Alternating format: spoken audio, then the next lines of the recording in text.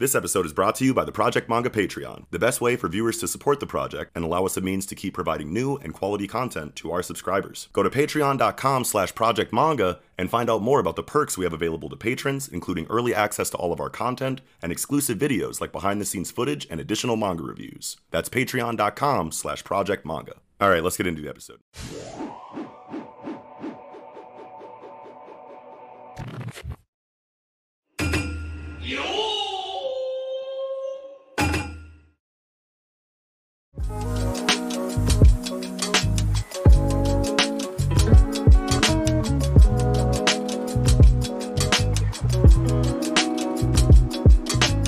What's up, everybody? Welcome back to the Project Manga Podcast, where we cover One Piece, My Hero Academia, Black Clover, Mashle, Dr. Stone, and Jujutsu Kaisen, week to week.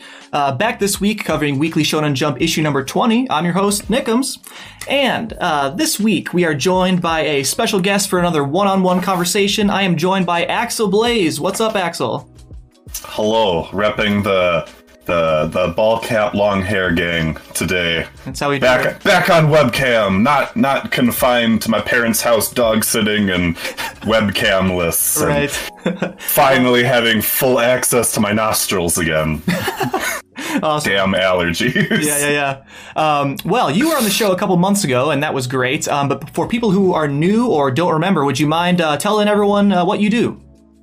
Yep. So I'm Axel Blaze. I run the Axel Blaze Productions YouTube channel, and I'm better represented by my channel mascot, Orpheus the Dolphin from Hard Boiled Cop and Dolphin, which, yes, is a Shonen Jump series that not a lot of people read, and that's okay.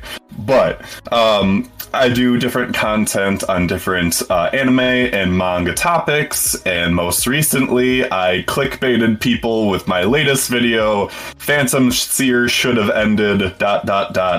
earlier. So yeah, it's a very clickbaity title, but once you get past the first 20 seconds, you realize what the title actually means. So Nice.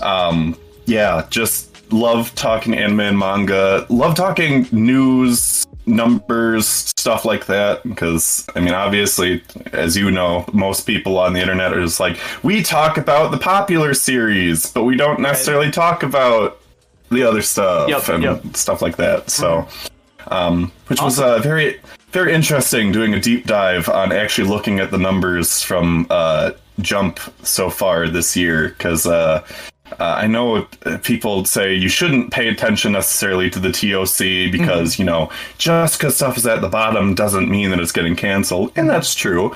But seeing the stuff that does get the covers, seeing the stuff that does get in the top 3, and seeing the stuff that does get color pages, that does mean stuff. And it's been interesting to see what ranked where, because you wouldn't necessarily think that certain things would be as high as they are, but Jujutsu Kaisen's at the top, so I mean that's not a surprise. Yes, exactly. Well deserved. All right, awesome. Well, before we get started, we'd love for everyone to take a look at the video description below. That's where you can find links to our individual social media accounts like Twitter, ways you can join our online communities like Discord, or listen to the Project Manga Podcast wherever you normally listen to your podcasts like Spotify. Also, ways you can support what we do here by visiting our online store or our Patreon. Would love for you to check it out. Of course, there will also be timestamps down below, so you can skip segments of series you are not current in or you just don't want to listen to right now. And we will also have Axel Blaze's info in the description for you to click. So please do that. Great stuff.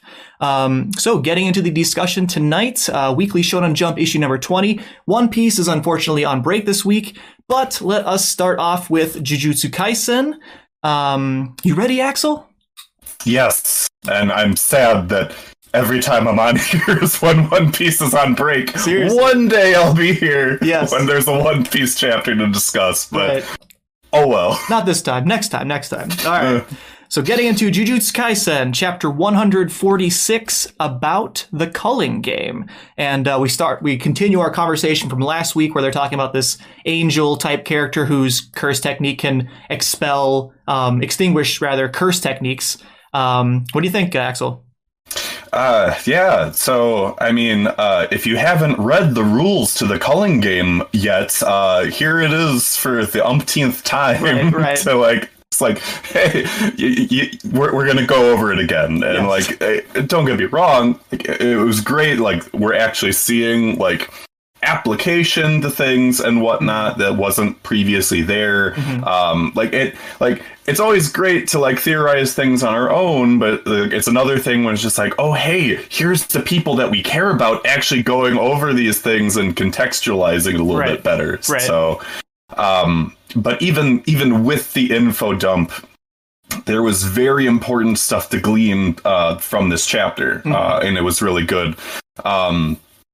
And starting off things with saying that, there's 10 colonies across Japan, but not including Hokkaido. So it's just like, well, there goes the rural action scenes, I guess. Seriously, we're just going straight to the cities, all urban, to brawl it out. Right. Since you bring up those colonies, I actually cross-reference with a map or whatever. I think I know the 10 cities that these colonies are in. I'll just list them off for the for the benefit of the listeners, in case people didn't want to bother cross-referencing it. Going from bottom to top. So the bottom one, Kagoshima, then Hiroshima, then Osaka, Kyoto, Nagoya, two in Tokyo, like one of the ones Tengen mentioned was like East Tokyo. So there's like a West Tokyo and East Tokyo. Then going up into Sendai, then Morioka. And the top one is the one I'm least clear on. It's in the north part of Aomori Prefecture. And I'm assuming wouldn't that be Mutsu Kinji? City, but there are like a few cities where that dot is, but like it's really hard to tell exactly where that dot is. It's something. But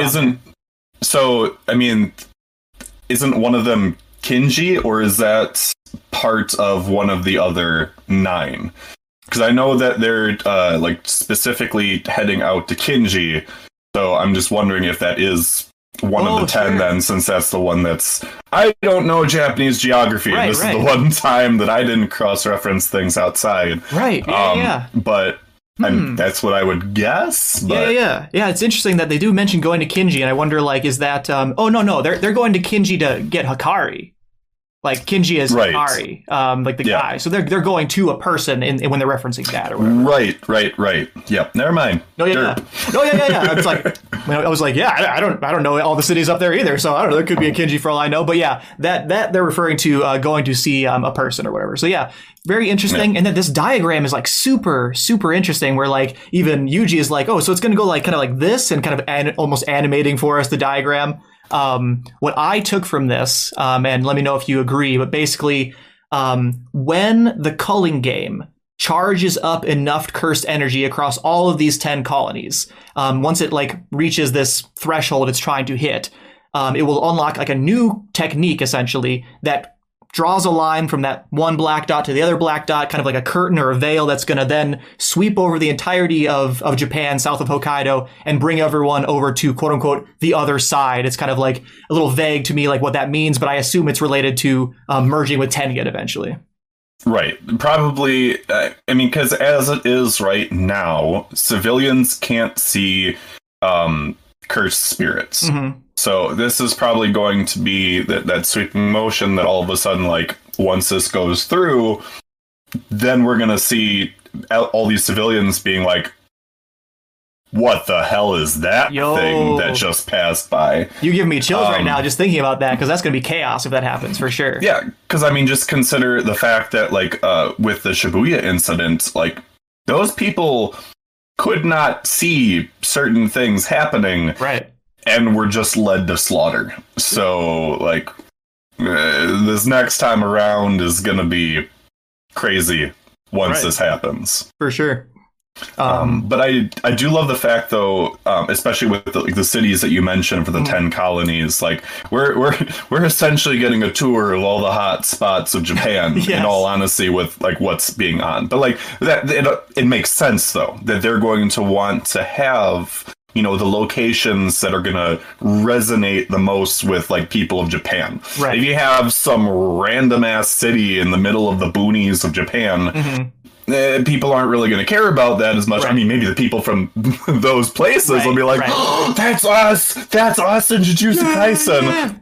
But, like, more often than not, is probably going to be like, we just want to see Tokyo and Osaka and that stuff. So and there's like fewer people in those other areas, so there's like less potential, not just with people, but also with like the interactions between people driving that animosity, that, you know, kind of general base for cursed energy to flourish. So I think these are like the hot spots of like a bunch of human beings, a bunch of monkeys crammed together in one spot, you know, and dealing with, you know, those interpersonal relationships and stuff like that. Yeah. Right. And as much as I love Hokkaido and I love nature and all that kind of stuff, like that doesn't necessarily, in terms of action and whatnot, that we're going to be getting in this arc, you're not going to get that to the same extent if you have it in Hokkaido compared to like Tokyo. That's just not how it's going to be. So it's if you want Hokkaido action, you go read Golden Kamuy or whatever.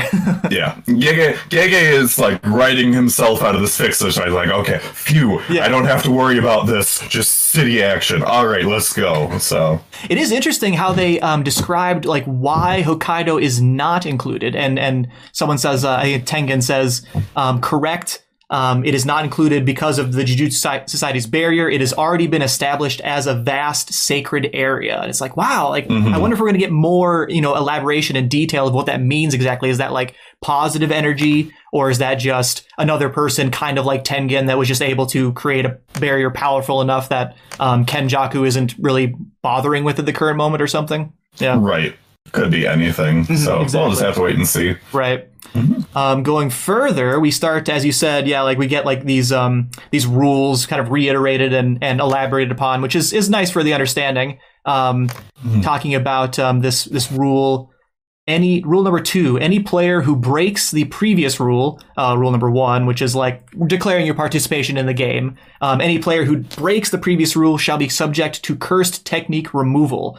And then going over this kind of description of like why Tengen thinks that this actually means death. Like I think last week we were talking about like what does that mean? Just like your technique is removed, you're just a normal person. But yeah, Shoko here on page 5 is like kind of going into some interesting arguments for why this actually means death. What did you think about this, Axel? Yeah, so I mean, the fact of the matter was, like, there was always this question of like, okay, is the Culling game only going to be able to be participated by people that had these like curse techniques and whatnot activated, or are other people going to be able to come in with it?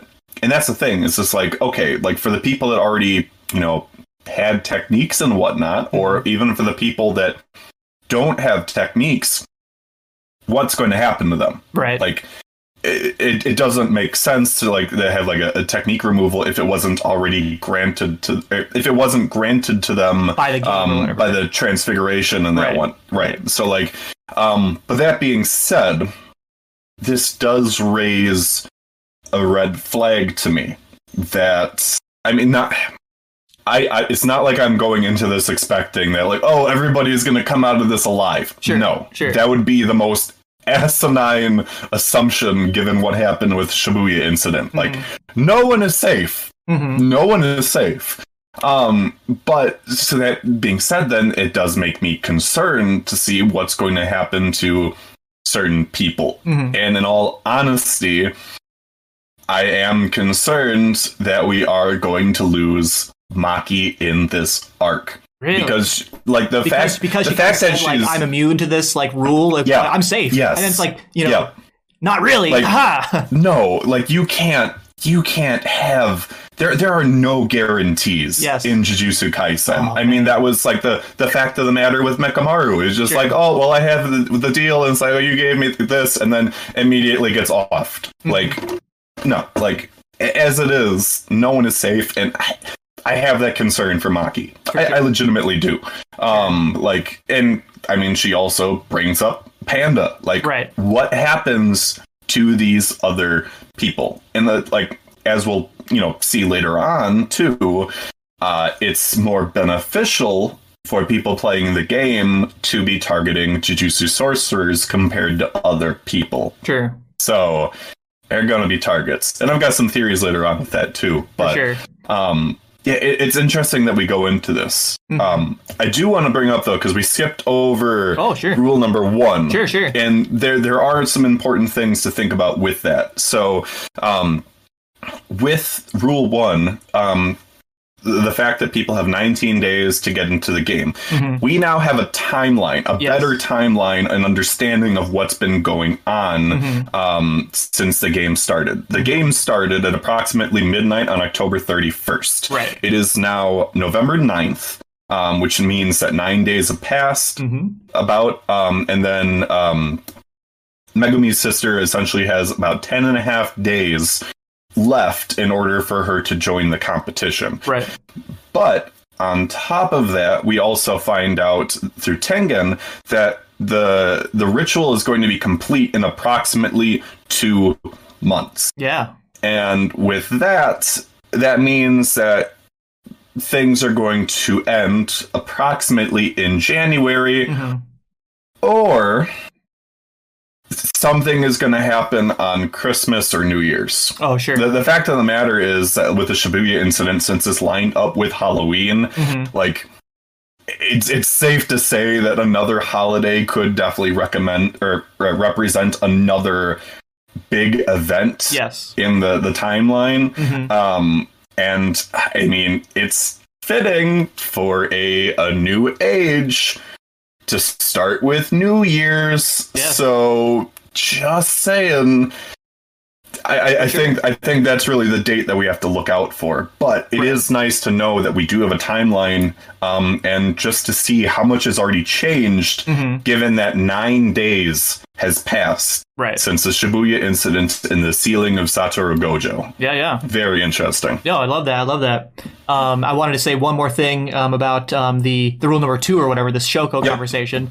Kind of just going more into Shoko's like specific reasoning for why she thinks people will die or whatever. How I mostly interpreted this, which he said, is that like, if this were a binding vow, right? If it were a binding vow, it would be that you couldn't use your technique, right? Like, so you would have a technique, but you'd be bound somehow in not using it. And because your technique is removed, that implies like you don't have it at all. You know what I mean? Like removal would mean like even if you had it, like you don't have it. You know what I mean? You see what I'm trying to say? Anyway, so then she's going, what would it mean to have your technique removed, right? Like it means like you don't have it, like you can't use it at all, aka you're dead or whatever.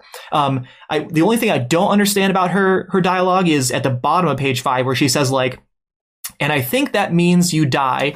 Otherwise, and this is the part I don't understand, otherwise, everyone would refuse to participate. And I'm slightly confused as to why death makes it more likely to participate than the alternative. Did you have any thoughts on that?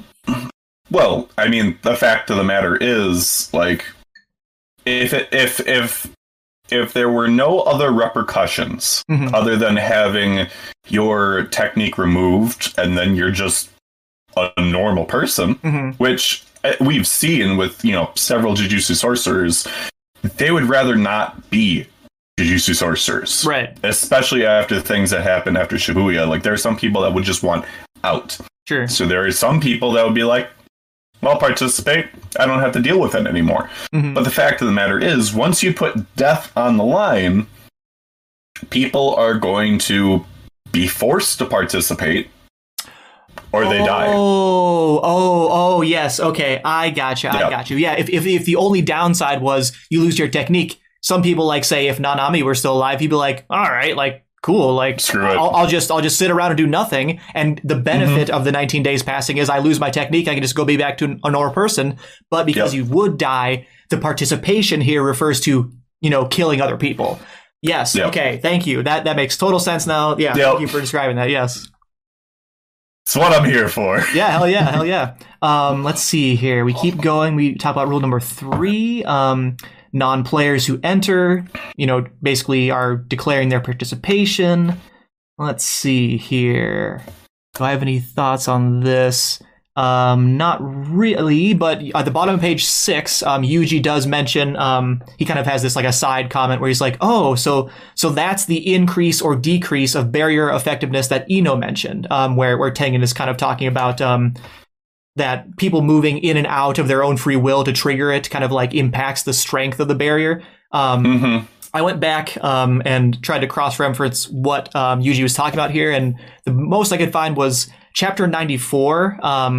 Ino talks a lot about how barriers work generally. And there's no one line that's like super standing out to me in chapter 94 that's like, here's exactly what Yuji's referring to. But the whole chapter is them kind of talking about like trying to take down this barrier and what makes a strong barrier. And normally you'd have the person inside the barrier who's casting it because, it's a barrier trying to keep people out. But if you can let people in, some people, that it makes it, stronger or whatever, all this kind of stuff, right? So like, if anyone's curious about what Yuji's talking about there, I would recommend going back to read chapter 94. On top of that, so I'm thinking some of the explanation with it is that like, since Tengen is saying that essentially you have one chance to exit with it. So it's saying that like, if you're somebody that enters, let's say, by accident, you have a chance to leave.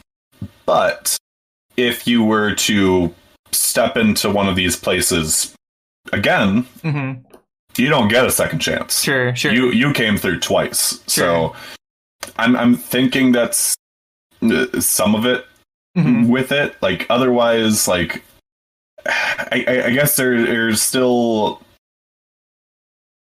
I'm guessing that I don't know. I don't know. Like once, like I don't know how often these games start, or like what even like because we still don't necessarily have. We don't have specifications on like how things have started or whatnot. Like I'm assuming that things have started. Sure. But like I don't know.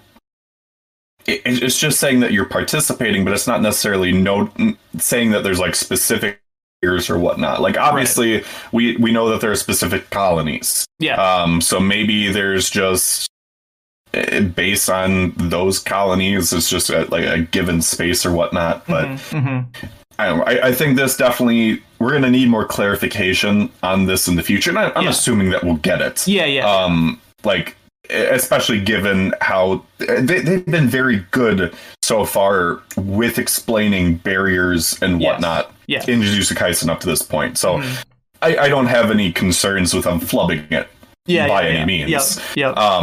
But yeah, this is definitely one of those ones where it's just like, it's still a little gray area.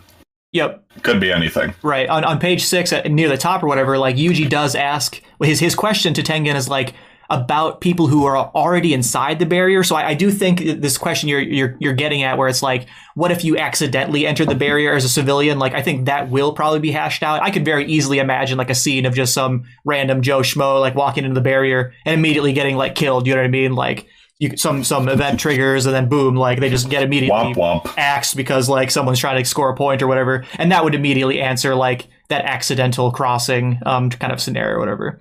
But let's see, keeping going here, we get Rule 4 and 5 elaborated more. So Rule 4, players score points by ending the lives of other players. And 5, points are determined by the game master and indicate the value of a player's life. As a general rule, sorcerers are 5 points and non-sorcerers are 1 point. And they kind of like are going into... what is this game master, right? And then each player is going to receive this Shikigami called a Kogane, and we get this little cute dragonfly with a devil tail or a little skull face or whatever.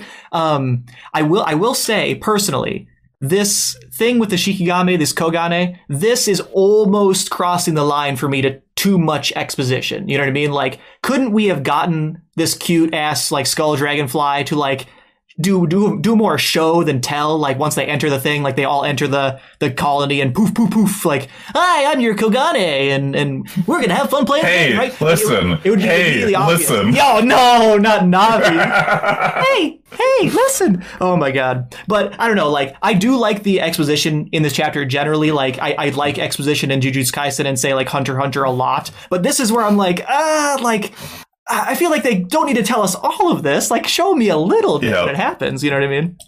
Yeah, this is definitely in the part of the chapter where it's just like, you wait to see that one guy that complains on Twitter is just like, I didn't read manga just so I had to read. Like I don't like to read Hunter x Hunter. That's why I don't read Hunter x Hunter. It's just like, yeah, I get it. Like Jujutsu Kaisen up to this point hasn't necessarily been exposition heavy, right? But we're about to really get into it, so they need to nail down certain things that we've been having questions on. Right. In regards to the rules 4 and 5, at least specifically 5 for now. Sure. The fact that people are given different point ratings, like they're saying generally, you know, a sorcerer is worth 5 and anyone else is worth 1. Right. That's not to say, at least for me, hypothetically thinking that some people are actually going to be worth more points in the game. Whether or not like they already start out being worth more points, which I could definitely see that being the case for either Yuji or Yuta. Yes, or Megumi. In all honesty, or Megumi, right? Yeah. But I'm also thinking that like as certain people progress in the game, I feel like certain people are going to be worth more points, almost like a bounty system. Sure. Because otherwise, like people are just going to stay away from the people that have all these points. Right. So, whether or not that's already built in, or whether or not that becomes like, let's say, an additional rule. Sure. In the future, I definitely feel like, yes, for now we're being told, oh, like 5 and 1, but there's going to be more of a range. Once we actually get into it. I totally agree, and it also calls to mind for me, like, do curses count, right? Like, I feel like part of this whole game, right, the whole, Brain-kun, turning, there was like the two groups, right? There's the group of people who were humans that now have a curse technique, and there's the people that, like, basically were awoken as, curses, right? Like half cursed, like kind of like Choso, as like vessels, or whatever, like cursed vessels. Like, will they be more points? And like, are curses in that bucket? If there was like a special grade curse, say if Mahito, say, were still alive, right? And Mahito came in here, would he be playing the game, or would he be like just an enemy to everyone and not even involved in the points? You know what I mean? So I think this also plays into how Yuji he's very worried, right? He's worried that he's going to need to kill people to get points to stay in the game, right? Because if he goes 19 days without having his score change, he's going to be killed or whatever, or, curse removal or whatever that means, you know what I mean? In this case, right? Probably death. So I totally agree with you that like the point range is going to differ a little bit. And I'm thinking that there will be outs somehow to make it so that Yuji doesn't need to kill people. And of course, like, even Yuji killing people, like, surely self-defense is okay, right? If someone came at him trying to kill him, like, I don't know, it's probably okay, you know what I mean? They're bad people, probably, you know what I mean? I don't know, like, right. And Megumi does go over this after they explain like, Rule 8. But there's gotta be ways around it. Whether that means, pseudo death. Sure. Or what I'm more likely thinking, which they explain then once we get to Rule 6, right? That you can add potentially a rule saying that, like, you can still get a point if you knock somebody out or something. It's not contradicting the established rule of you get points for killing people. Right. It's just giving you extra point. It's just giving you another rule to get more points. Yes. No, I love that. So I love that. Something like that for sure. Definitely. Let's see here. So yeah, Rule 6, excluding the point value of your own life. You can spend 100 points to make a new rule. That's great. I find it interesting. So I guess there's like, then going to Rule 7, mostly I'm interested in what Tengen says or whatever, or what people ask Tengen after 7 is. So 7, in accordance with the previous rule, the Game Master must accept any proposed new rule unless it has a marked and long-lasting effect on the game. And then Choso's like, is that fair? And then Maki's like, yeah, like it seems like the Game Master has a lot of leeway here. And I love Tengen's explanation where he's saying that like because Kenjaku, that's his name, right? The Brain-kun or whatever. Because Kenjaku has established so many very strict rules on the players, right? It's almost as if the players themselves get a boost in their power in the game, right? Because like it's almost like a binding vow to a degree, right? Where like they're forced to do all this stuff. So this Rule 7, Tengen is kind of saying like, you can actually expect an equitable decision here because the players are subject to such strict rules. So Kenjaku can't really cheat here, right? Like he's already doing a lot, forcing people in these barriers, forcing people to probably die after a certain amount of time. So he's kind of exhausted all of his power over this game, and this rule actually probably will be very fair for the players. So I think that's really cool. It's also implying too that like this does give them an equal chance with Kenjaku at this point. Mm-hmm. It's saying that he just like he can impose rules, so can you, and he doesn't necessarily have control over it per se at this point because of the scale of this technique. Mm-hmm. He has lost certain abilities that he would have had otherwise if he had made it a smaller technique. Right. So at this point, everyone is on equal grounds. If you get to 100 points and you are trying to establish a rule, there's a very good chance that you can make a rule and it will be fine, and Kenjaku can't interfere with that. Right. If he gets 100 points himself, he can establish new rules too, but everyone is on that same equal playing field of like, now everyone can do it. And the game master, for the most part, will accept anything as long as it does not conflict with an already established rule. Right. So exactly. It's just going to be so interesting to see what rules are established, what order these rules are established in, and who sets up these rules. Yeah. When you were saying Kenjaku could participate, I didn't even think about Kenjaku even being in the game. I thought he was just going to be behind the scenes going, "Mwahaha, all according to Keikaku," you know what I mean? And like, but you're right, he could actually be in there killing people and getting tons of points, because why wouldn't he if he can, right? I love that. Yeah. And speaking to my earlier theory too, of the fact that like, especially if there's more of like a bounty system or whatnot in place, or let's say a rule gets created later on saying that if you kill a player that has X amount of points, you now get those points.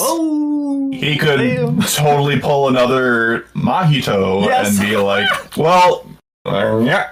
And it's like, haha. Yep. So, I mean, it's definitely, I would definitely say it's not beneath him to do any of those things. Like, for him to completely sideline himself and do nothing, that, like, I think that, like, in general, he is going to have a more laid-back approach to see how things unwind and whatnot, but he'll step in when he needs to in order to get certain things done. Right. He's not going to let certain people try and derail his plans, but he's not going to just be laid back. There's no way. Like, after everything that he did, like, for him to be completely hands off, it does not make sense. No, especially totally with how many times his hand has been in a cookie jar, or just completely lifting the cookie jar away from everybody's like grasp. No, he's not going to be completely out of it. Yes, absolutely. All right, so then we go into rule number 8. If the player's score remains the same for 19 days, then they're subject to that curse technique removal, and we already touched on that. Did you have anything else you want to talk about on rule number 8? You're really curious what the significance of the 19 is. Oh, okay. In all honesty, like, I feel like there's got to be a reason why 19 was specifically chosen, because it was 19 days that you had from the start to join the Culling Games, and now it's 19 days that you have to change your score even by 1 point. Right. Which is another thing to consider, is that like somebody could totally get by in this game by just killing one person every 19 days, as it is. Definitely. But what... I feel like there's got to be some kind of cultural significance or something to this number 19, because otherwise, why pick 19? It is very specific, right? Yeah. Right. Why not pick like 20, 10, 7, something like that? So I'm really curious. About prime numbers, where 19 is a prime number, 13 is also a prime number, and I feel like 13 is way more. So is 17. So it's 17, but and I feel like 13 is way more aligned with, say, like occult, like, October 31st, sorcery, occult, superstition. 13 is unlucky in the United States or whatever, or, Western world, I guess.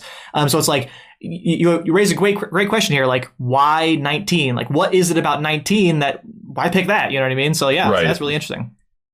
But other than that, like, again, just the fact that like it is as many days as it is, like there are totally people that could skate by for the 2 months it takes for this ritual to be complete, just by essentially killing like 3 people maybe tops, or 4 3 people. About 3 people. Assuming that the culling game officially stops once the ritual takes place. Right. Which I would assume it does, but... Yeah. I think it's a fair assumption. Yeah. So moving forward here, I definitely want to talk about something here with Maki here, right? So Maki is saying, all right, we know the state of the game. We all got our role to play. Yuki and Choso, you're gonna stay here and guard Tengen. That makes sense. Here's the interesting thing for me with Maki, right? So like, I'm gonna go to the Zenin clan and go and get some curse tools, right?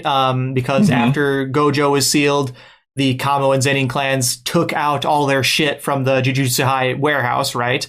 I'm going to skip over the Megumi as the Zenin clan leader. We can talk about that. That's going to be huge, I think. But in terms of after that, Maki says, I would like, first, Master Tengen. Oh, yeah. Okay, I got you. You want into Juzo Kumiya's workshop. And Maki's like, yes, it would be appreciated. So I don't recognize this name at all. I don't recognize this at all. Do you recognize this? I looked it up. Oh, okay. So what is this? It's Coat Rack Guy. Oh! That guy, yep. Juzo Kumiya is Coat Rack Guy? Okay. Coat Rack Guy. Yep. It's, I'm gonna make Gojo into the best coat rack ever. Yeah, she wants to specifically go to his workshop. Sure. So, the thing to note with this is that, he himself either was making or had access to X amount of cursed tools. Yes. He specifically gave... Lucky Boy, I can't remember his name, but he gave him the handshake sword. So your guess is as good as mine. Yeah. I went as far as looking up Juzo's name rather than Lucky Boy. Yeah.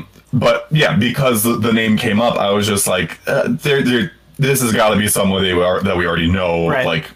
So I'm guessing she is thinking that he's got access to X amount of things, especially if they did end up further interrogating him from when he was captured. Yes. I'm very curious to see what other things that he had in stock with what was there. So my take on this, right, and this is great to know that this is a specific person we've already met's workshop, but as you were saying, right, this dude's like a craftsman, right? He was going to try and make a coat rack out of Gojo, right? So this workshop, and as you said, he had, several cursed tools.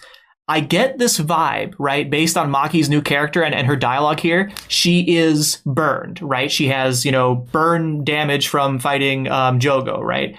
She's super strong. She has no curse technique.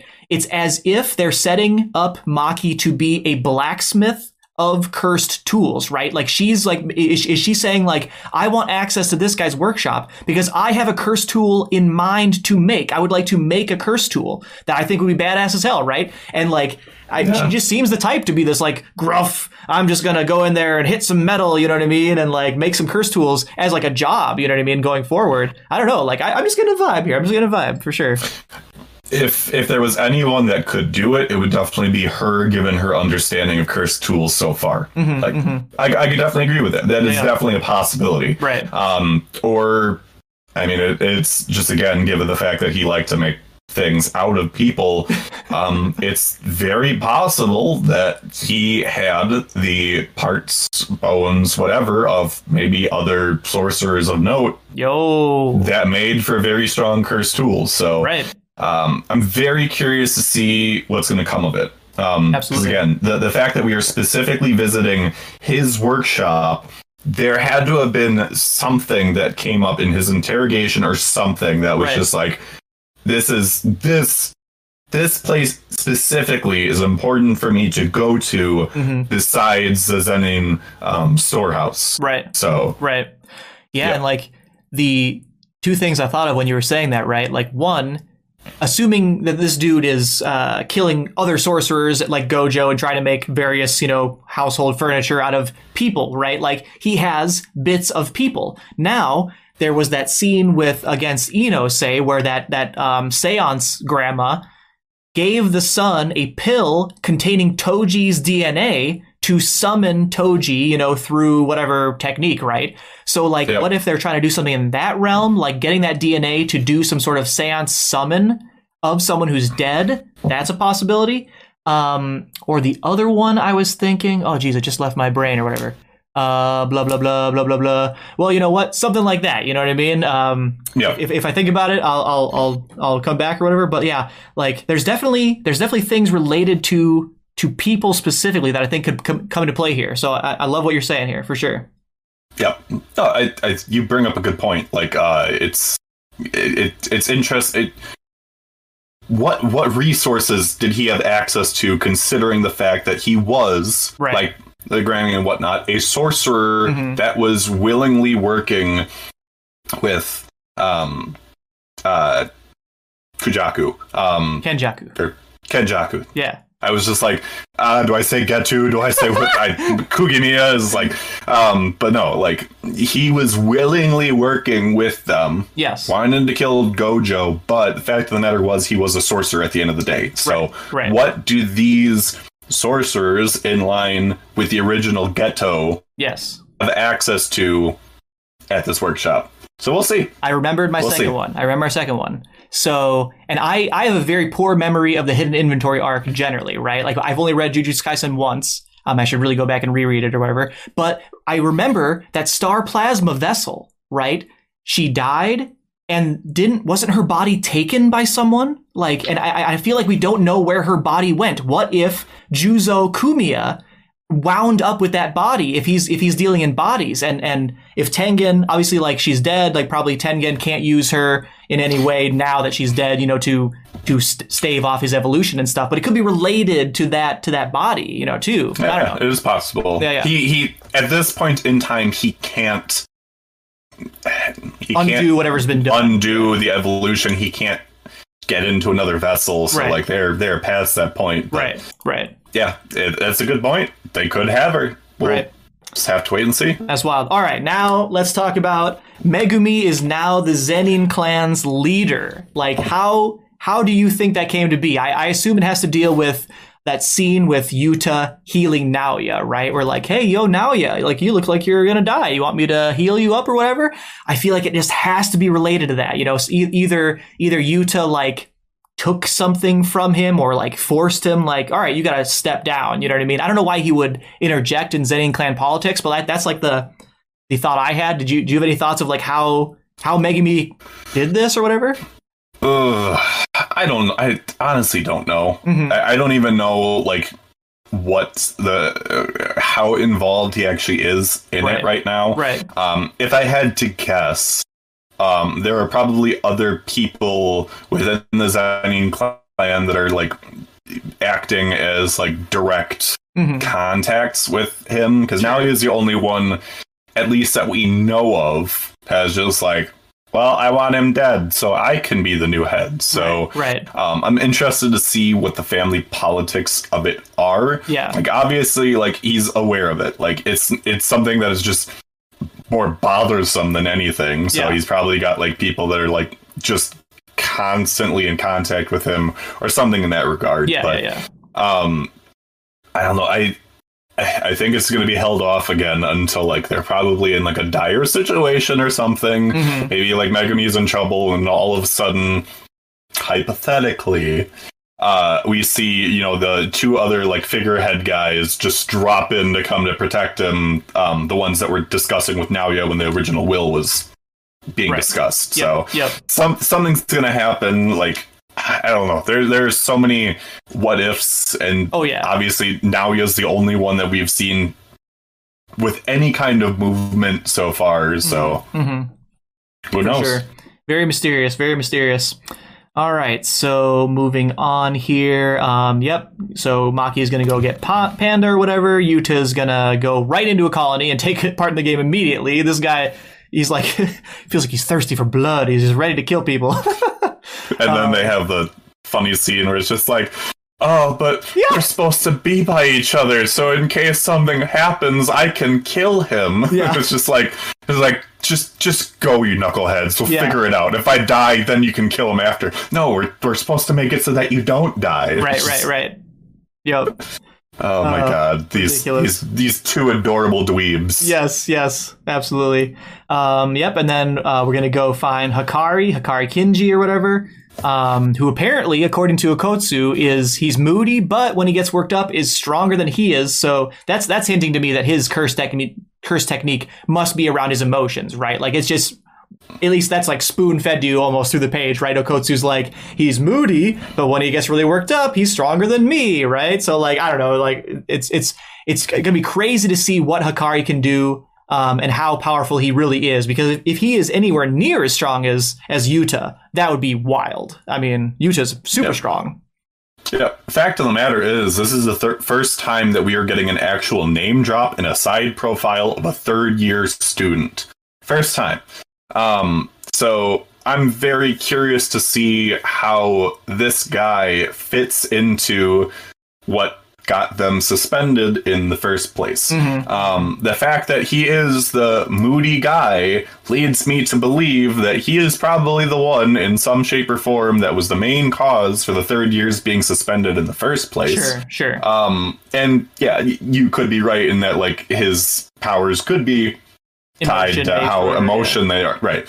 Or it just could be that this is one of those guys that, like, he is like always at like a 1 or a 2 on like the emotional scale, and then like there's that one random thing that flips his switch and all of a sudden he's a 10, right? And he's just got a really strong curse technique, but he is normally in no way motivated to do anything, and which also could be the reason why like Maki is like warning him, is like it's gonna be whatever because the guy's moody. So yeah. I'm very curious to see how he and potentially the other third years fit into this. And this may be a bold prediction, but I mean, knowing me on this show, when do I not make bold predictions? That's kind of what I do. Not all of them land, but you know, it's what it is. I don't necessarily think that all the third years are going to end up on their side in this culling game. I question if all of them will. I question whether or not one or more of them will actually be on the other side or make things more challenging. Damn. We'll just have to see how it is. Yeah. I don't know. Like, obviously, we have no inclination about these third years other than the fact that they got suspended, and we didn't know about anything else about them up to this point. But yeah, I'm excited. I would love to see it if not all of them are on the same side. But yes, you never know. Definitely. The at least the fact that we don't know why Hakari was suspended in the first place. Like, that could be anything from he just punched a dude he really shouldn't have punched, or he like saved some people, but he did it in a really bad way. That could be anything from there all the way to he did something despicable and evil, and he was suspended because, well, there's only so many sorcerers. You really can't like exclude all of them. Maybe we'll take some time to like try and get him back on the team. You know what I mean? But really, he's evil in some way. Yeah. Like, there's definitely a lot of leeway here. to have Hikari be pretty much anything that we need him to be for the narrative or whatever, or other third years or whatever, right? There was Miguel or whatever, and we don't really know much about Miguel either. I think. Well, Miguel was one of the people. No, Miguel was one of the people with Geto in Volume 0. Oh, Volume 0. He was with them, and then like I guess he and Yuta started working together after the fact. Sure. He was with that group before. Okay, but he was not a this, student. Okay, so okay. Not to my knowledge. Sure, yeah. It's been a long time since I read Volume 0. Whatever. My memory's terrible. But yeah, all right. What do you got? Other than that, too, we don't know what the third year's circumstances are with other people in relation to the Culling game. Yes. There's no telling whether or not somebody has a similar situation to Megami, where they have somebody related to them or a friend or whatever that's been pulled into this. Right. So when you have these colonies over like some of the 10 biggest cities in Japan or whatever, like there's a high likelihood that you could have that exact overlap that you're talking about. And great point. I definitely did not think about that. The last scene we have here with Tengen is Yuji turning around and going, Choso, yo, like, I appreciate it. And Choso being like, don't die, right? And then he's like crying, he's like with his other hand, he's like covering his eyes and going, shoo, like, just leave me alone. I'm just trying to cry over my brother here. I love Choso. I think Choso is just a fantastic character. Oh, yeah. Yeah, he's very multi-layered, so it's very interesting to see what's going to happen, especially the fact that he has been left behind with Tengen, so right. We'll have to wait and see. Hell yeah. Then we have a scene change to an introduction of a new Culling game player, and I get immense Hunter x Hunter vibes from this guy's introduction, right? I feel like Hunter does this a lot of showing just like a scene with this character, kind of like trying to show how are they as a person, right? And you see this scene that usually means almost nothing. I'm pretty sure we can easily disregard this entire scene of this boring crowd. He's a comedian. He tells bad jokes. He's yelled at by his boss. Pretty standard, got a bad boss in Japan, whatever kind of trope or whatever. And then like he maybe is a little unhinged or whatever in terms of how he views himself and how funny he is or whatever. Did you have any thoughts about this Fumihiko Takaba? Yeah, so this got my Chapter Black engine revving, because it's just like, well, all right, Jujutsu Kaisen Chapter Black, let's go. Like this is it. Like when we were getting introduced to like certain people and their zone techniques and whatnot. Right, so, right. I'm ready for it, but there was one detail in particular, one that got me scratching my head and wondering, am I crazy? Is my theory? Is this another theory? Sure, yeah. Is this happening? Ooh, hit me. When he was talking at the very end, okay, and he changed when he was talking about 50-50. Yeah. But then changed it to 70-30. Uh-huh. Did this guy somehow inherit an ability similar to Nanamis? Oh my god, 70-30. Oh my god. Yo. Because, I mean, obviously we don't know what everybody's abilities are for the people that all of a sudden got cursed techniques. Yeah. But we do know that Nanami died. Sure. In the Shibuya incident arc.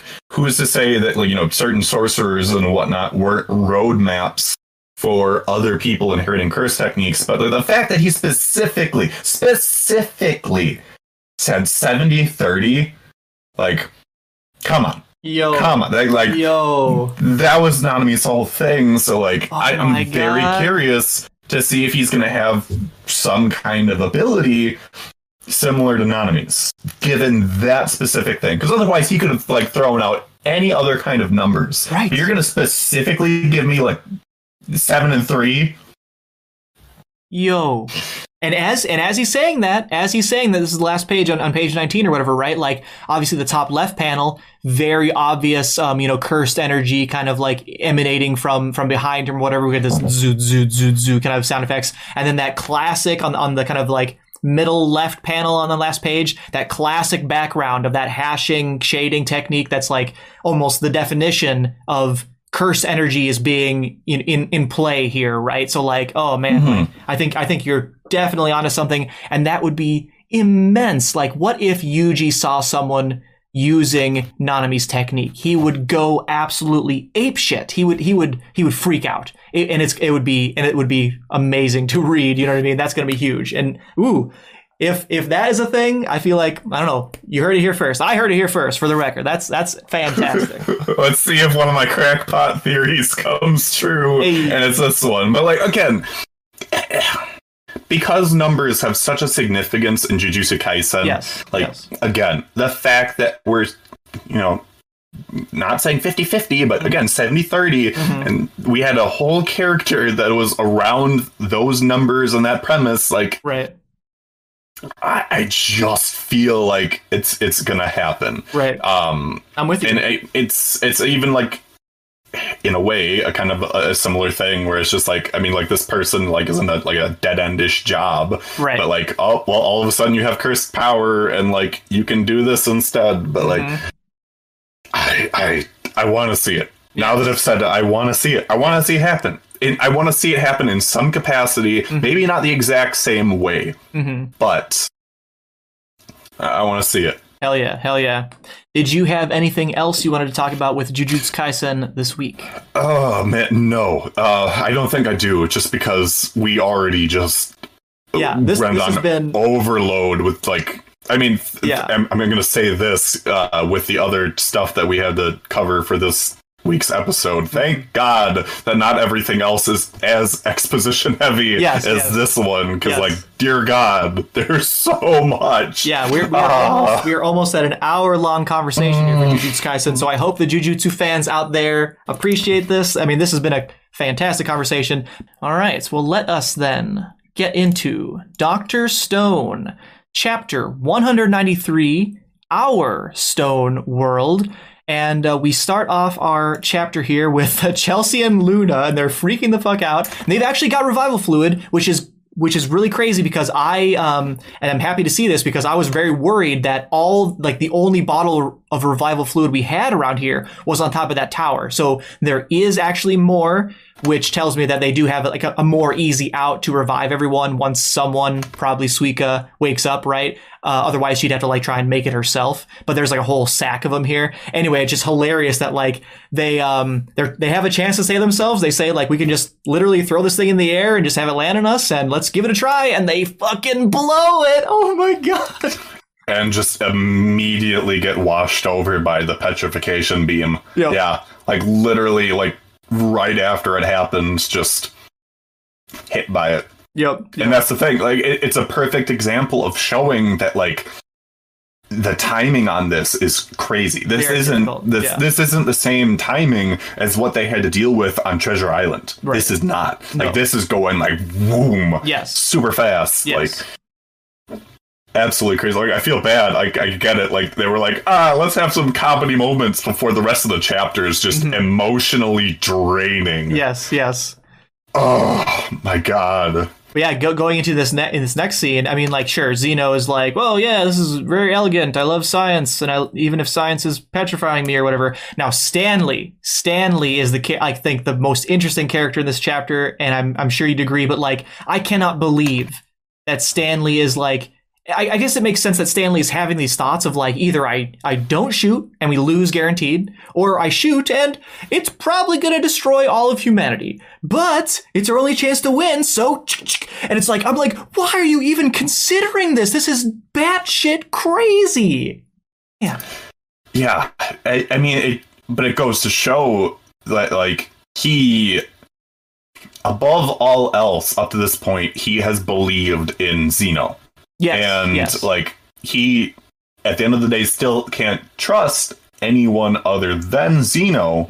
So, like, it's that thing. Like, he, in this chapter, within minutes, not even necessarily minutes. I mean, like, we don't know how fast this petrification beam is going, but the fact that he is processing this all in this span of time, like, if I do this, I am potentially dooming humanity all over again, because there is no guarantee that they're going to come out of this alive a second time. Right. There's no guarantee, especially given the fact that it took 5,000 years or whatever, right?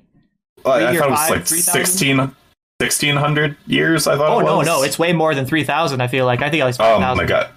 Well, either way, the fact of the matter was, there is no guarantee that they'll ever come out. That they're going to be able to survive the Earth going around the sun that many more times, the wildlife and whatnot evolving to whatever point. There's no guarantee. And that's the thing. Like, there's that conundrum that is going through his head. And he is essentially deciding the fate of humanity here. Yeah. Wild. We get a flashback with Zeno saying, like, he's standing over Senku's, body or whatever. I mean, he's standing over Senku. Senku's alive. He's bleeding. He's very hurt or whatever. And then we get this little flashback on page 6-7 showing, and I did not know this, I guess. I didn't put it together, I guess, that Zeno and Stanley have been friends since they were kids. That's wild to me. Yeah. Like, I did not expect that. In the same vein as Senku and Taiju. Yes. It's a mirror of the two. Yep. I mean, obviously Stanley is a lot cooler character compared to Taiju, but maybe to you. Same kind of vein. No, I'm not saying cooler as in like, oh, he's a cool guy. I mean, like, he's one of those guys that is emotionally stable compared to Taiju, who's just like, I am always at an 11. Yes, definitely. Oh, man. And I'm gonna jump ahead a little bit because, like, I think this whole thing with Stanley is like really the main thing of the chapter for me. But going forward, right? Stanley is kind of thinking, Senku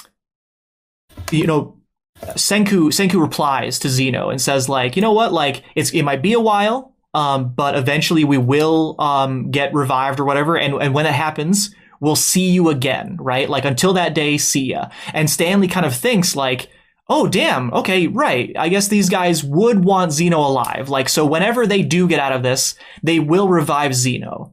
And that's great. Stanley saying, I could lose this game, but Zeno will be revived and science will go on. And then he has this thought, this like super macabre thought or whatever, that I think very much shows that he doesn't fully understand how good Senku and all the squad is, right? But like he's saying on page 9, like, as for my statue, they will hold it hostage forever in exchange for Zeno's help. And I think that's like kind of like dire and bleak or whatever. But he then, on the same page, on page 9, right, he says, like, they're going to hold me hostage forever, literally forever. And then he has this thought, this flashback to looking at how Zeno is just enamored with this like model spaceship, and he's enamored with the idea of science. And he pulls the gun away. He throws off his armor and says, like, you know what, like, nice work, kids. You fucking did it, because you put me in a position where I basically had to say, like, no, I really should let you win, because that means science wins. And what Zeno likes is science, and I like Zeno, so I will be a statue. I will let you win. Congratulations. As long as Zeno can keep doing science, that's fine with me. And I thought that was fucking beautiful. Yeah. And I mean, just to cap it off by being the coolest bastard ever, by just lighting one final cigarette before being while being petrified. Like, dear God, the man is so cool. And it's just just interrupt you for 1 second. This is like a fucking Roronoa Zoro moment, right? Like Zoro against Mr. 3 on Little Garden, and he's like being petrified by the wax or whatever, and he's like, well, at least I'm gonna get in a good fucking pose, with my sword and shit, right? Like, so badass. Anyway, sorry, keep going. Yeah, no, but it is so true. I mean, a little bit more both facing death. Yeah, a little bit more. But it just goes to show that, like, at the end of the day, the person that Stanley cared about the most, the person he cared above himself, was Zeno. Yes. Like, as long as Zeno could make it to the future in some capacity, he was happy. Yes. And whether or not, these people could, get him back to where he was. Just that love of science, not that, desire to rule above all and whatnot. That's what he's thinking in his head. And it's just, it's crazy to see. It's crazy to see that Zeno being, in a way, humbled by Senku's group and being like, you guys were the greediest ones of all. Yes. Not me. That was a very interesting statement from Zeno where Senku is saying, like, we don't care about ruling the world. We just want to, what does he say? Like, instead of taking the world as it is for ourselves, we would rather craft the world of the future. And that's what gets me excited. And that is actually really interesting, right? Where Senku, he could try and keep the world going. He could try and revive everyone and put things back to how they were. And maybe even, as Zeno, I guess, wants to do, take it over and guide it into where they think, as scientists, as very smart people, where they think humanity should go.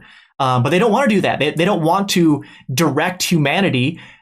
And so kind of Zeno says, like, you're selfish, right? Because, like, we as geniuses, maybe we do have the obligation to lead humanity into a direction we think will actually save them. Where Senku's like, no, we just want to make cool shit, you know what I mean? And do what we want in terms of science, learn more science. I think that's very interesting to have Zeno have any moral footing in this conversation, you know what I mean? Given that he's the bad guy, right?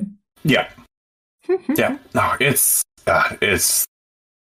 just a badass moment. Yeah. In general. Oh, yeah. Just everything happening. It's just so good. For sure. It's so good. And just the flamboyance of just Stanley, like, throwing off his coat too. Just, I love that. Oh my god. Oh, so badass. I love that 10-11 page or whatever. Like, oh, just so good. So badass. Lighting up a cigarette with that statue is just fantastic. And then we get to the depressing parts. Super interesting that, like, over back in Japan, like, they've practiced for this moment. They're quickly going into defensive positions, right? And Soyuz is kind of leading everyone.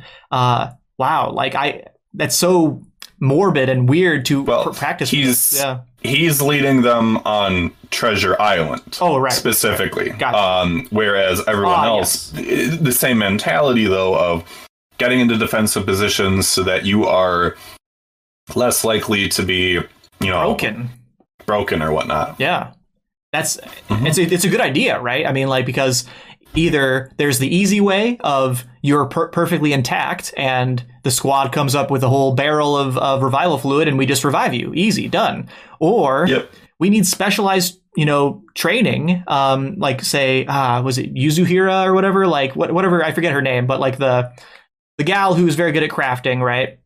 And she this is Yuzuriha. Yeah. And she can put you back together. But that is not guaranteed to work. You know what I mean? Like, if you're missing a part of your neck, you're not going to be able to be revived. Like, you could try, but it'd probably be very gruesome what happens. You know what I mean? So, like, you need to have all your pieces intact, and assuming a defensive position to make it less likely to break is just a fantastic idea. And then, so depressing after this. It's a matter of stability too. Yes. Like, you do not want to be standing up in fear of getting knocked over or whatnot. If you are on all fours, if you're on all four, you are more stable as a whole. Yes. So, like, you are less likely to move and whatnot if you are in that kind of position. So, yeah. Awesome. But and then we just see a shot of the world and the moon. No sign of the satellite from the spin-off manga, but just the world and the moon. And then it's the doggy all by himself, and he's so sad. And then there's a boar, and the dog is like, oh my god, I'm so happy to see even a boar. And then they run around. And, oh my god, they are two specific characters. That's Chalk the dog and Sagara the boar. They are named characters. Okay, I've completely forgotten about these characters. I guess I wasn't really. No, I knew about them, and I also remember because I believe both of them ranked within the top 25 of the last Dr. Stone popularity poll. So I knew. I remember. Well, I shouldn't say I remember their names. I remember that they had names, Nice. and then I went over to the wiki to remember what they were. So That's fantastic. Yeah, thank you for that. That's awesome. But there's a very, very important detail on page 15. Tell me. So the fact of the matter is, again, the petrification beam happened during the day, as we are seeing. But in the Kingdom of Science, at the top of their tower, the fact that there is a bright light happening at night, there is activity happening. There is something happening back in Japan. And I think that once we get to chapter 194, we are going to be seeing the people in Japan again. Yo. Because why else would the top of like the Kingdom of Science be lighting up like that at night? Sure. If there wasn't activity happening, somebody, at least one person, is back up and running back in the Kingdom of Science in Japan. Damn. There's somebody there. There's no other reason why they would specifically show that at night, after the petrification beam and whatnot has happened, something is happening, someone is there, somebody knew what to do through it, and it might have been through radio waves or something back in Japan, but somebody knew, and somebody is up and running again. Damn. And I'm very curious to see who it is. Shoot, that's wild. That's crazy. Yeah, that's gonna be a huge spot if that happens next chapter for sure. Yeah.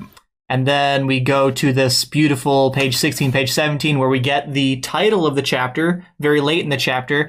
On that day, every human on Earth turned to stone. This is obviously a throwback to chapter 1, where chapter 1's title was Stone World. And here we have our Stone World, which to me is like a very dark kind of like, it's our Stone World because we, the good guys, are the people who petrified the entire planet over again. And that's pretty wild. Damn. Yep.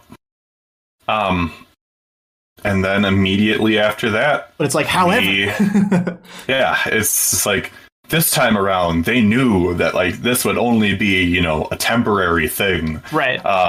And after this, we see the passing of time. Yes. We see which like a spring, again, a summer, an autumn, a winter, a spring, a winter, a spring. Like it's like, damn, this like some years. Shit. Yeah, and which again leads me to believe that we are going back to the people in Japan first, and that the people in Japan are going to be probably having to do something. Something is going on, because otherwise, if Suika or somebody in South America did revive, I really doubt they would have shown the passing of seasons like that, unless like all of a sudden Dr. Stone is just like, haha, psych, it's a time skip right before we end things. I doubt it. Yeah. So I'm thinking, again, we're going to get the people of Japan. Because, again, the vast majority of the people that did know what they were doing, the craftsmen, et cetera, and the smart people all went off to the other side of the world. It's going to take them a longer amount of time to get enough people up and running to potentially make another boat and make other things happen again. Right. So I guess we'll have to wait and see. But yeah, I don't think, again, just because they showed the passing of seasons that they did, I don't think that we're going to get necessarily somebody in South America up and running right away. I don't think that we are. But I could be wrong. We'll see. Right. It's just based on the context clues. That's what I think is going to be happening. But yeah, it's just the fact that they're just showing the very determined Chalk and Sagara afterwards, just like, oh yeah, we're determined, and there's light shining down from above, and just like, I don't know. I never expected this to be. I never expected Dr. Stone to pull off a reset like Yes, this. yes. Like this, I don't think anybody saw this coming, and it just goes to show that like the Dr. Stone hype this year has been insane. Oh yeah, Absolutely insane. oh yeah. Like I know at the beginning of the podcast I mentioned like with the jump data that I was looking into, Jujutsu Kaisen was at the top of things. Sure. Dr. Stone was actually tied with One Piece in terms of the number of covers / top 3 / color pages that it had. Damn. So a lot of attention has been put on Dr. Stone within this first part of the year. Yeah. And for good reason. It's been definitely crazy. It's been so good, so good. And I guess it will also be interesting to note, it completely slipped my mind until thinking about it mid-talk. Once they get unpetrified again, if it's within, a certain amount of time, Senku's lines and all the other Americans are going to be gone, the ones on their body. Because once you've been petrified a second time and come out of it, those lines are gone. So once Zeno is revived, he's no longer going to have the giant X mark across his face, and Senku's eye lines are going to be gone. And sure. So is it that you only get the lines if you break out naturally, but if you break out through the revival fluid, but why would they lose their lines, or is that just a second time? So it's the second time. So Sure. the first, like once you come out of the rocks from the first time, like from the initial petrification, just because the amount of time that the stone has weathered and decayed over time, that's what causes the lines on the body. Now, because they were petrified a second time and then came out of it, as we saw with like certain people like Gen and Ryusui, those lines went away because your body was in a better state and was re-healed, and like the stone layering on top of you wasn't as weathered. Sure.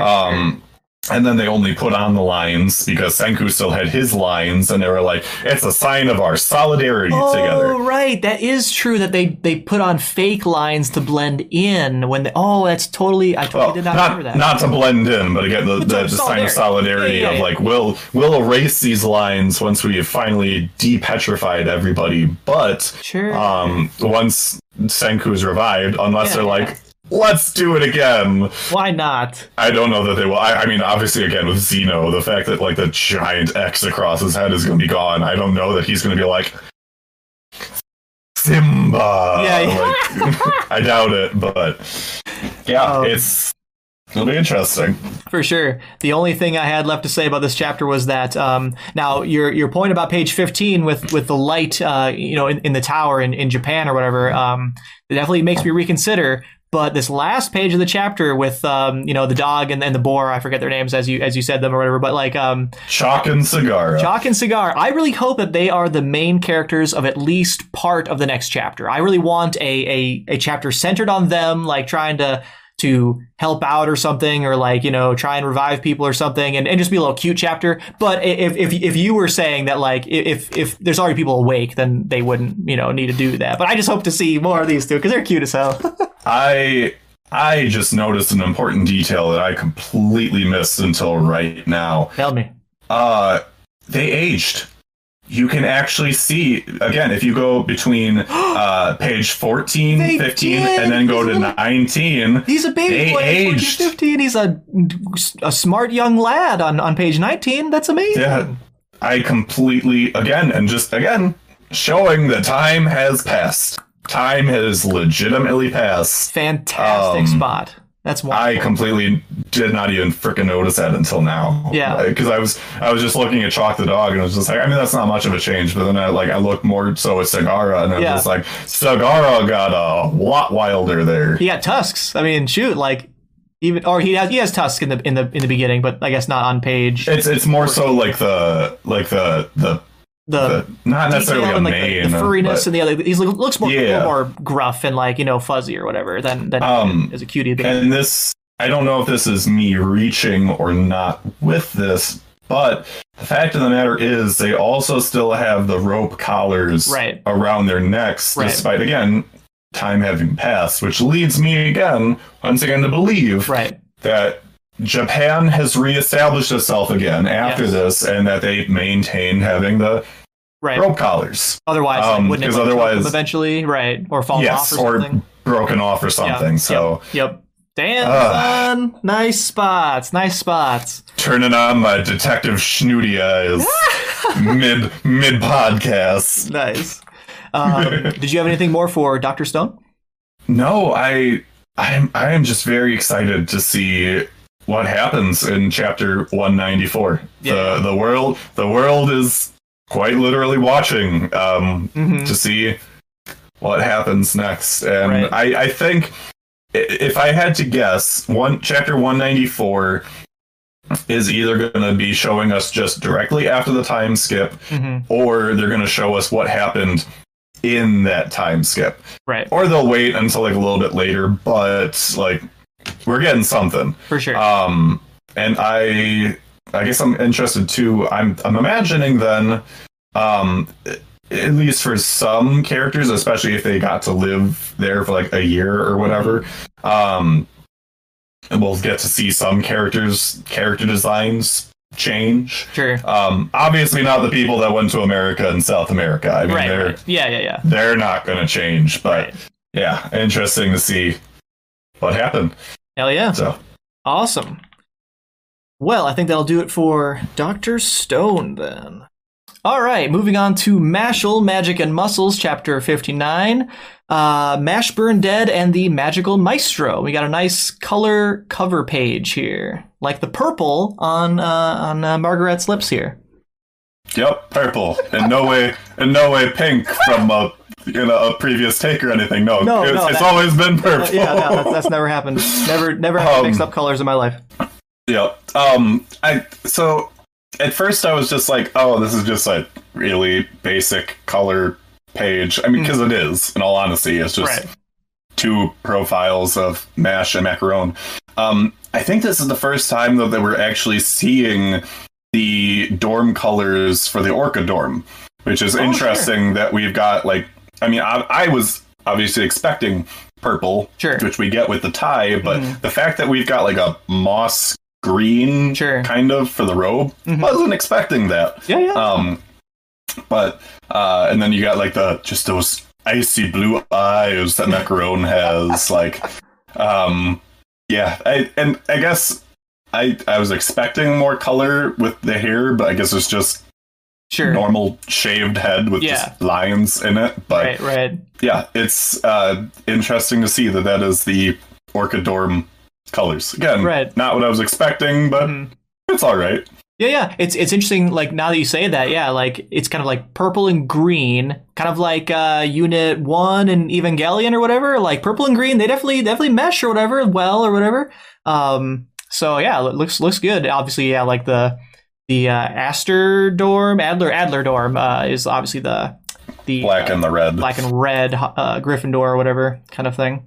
But yeah, going into... I can't remember with the third dorm. Did they ever have a color page showing off their robes? Because I can't remember. They could have, but I don't remember off the top of my head. I definitely don't remember, and yeah, like I can't remember, like, in terms of like comparing it to the Hogwarts schools or even anything, right? So like I feel like Abel had a white robe, but I don't know if that was just the manga, coloring something light in color white, or if it actually was, white, or even if he had the same robe as his companions or whatever. I want to say white, but I don't really know. Going into the chapter, we Margaret just opens straight up with sounds fa, and I love the art of the kind of sonic shockwaves that are happening on page 3, and like Mash like punching through it on the bottom of page 3, just so crisp. So it looks so good. And I guess I was wrong. This is not the first time that we saw the Orca colors. There was one color page previously showing off one of the Divine Visionaries. Oh, sure. But that being said, it looks like you are correct that like white was the color for the other dorm. Lang. Right, but it was they just showed the robe, but it was for the guy with like the evil eye because they had the mask. But sure. No, this the fighting right away is just so good, and I love the music aesthetics that Macaron has with his various techniques. The fact that like with Soundsfa, we get like the sheets of music that are coming out almost like rolls of film. Yes. Just visually is very appealing. Especially on page like 4, where like they're kind of like translucent and like this shockwave is going past Mash, and just like it looks fantastic. And this page 4 where then the shockwave is like rippling past Mash and like ruffling his clothes, and then boom, like his eardrums pop from the just volume of the sound or whatever. Incredible. Which it just goes to show that like while you are visually seeing something, this is not an actual physical attack. Right. Which really makes this Mash's biggest enemy so far, because everything up to this point has been something tangible for him to punch. Yeah. Which again is the first instinct that he had, is that like, oh, I am visually seeing this attack coming my way. Punch it like I've punched every other magical thing up to this point. Nope.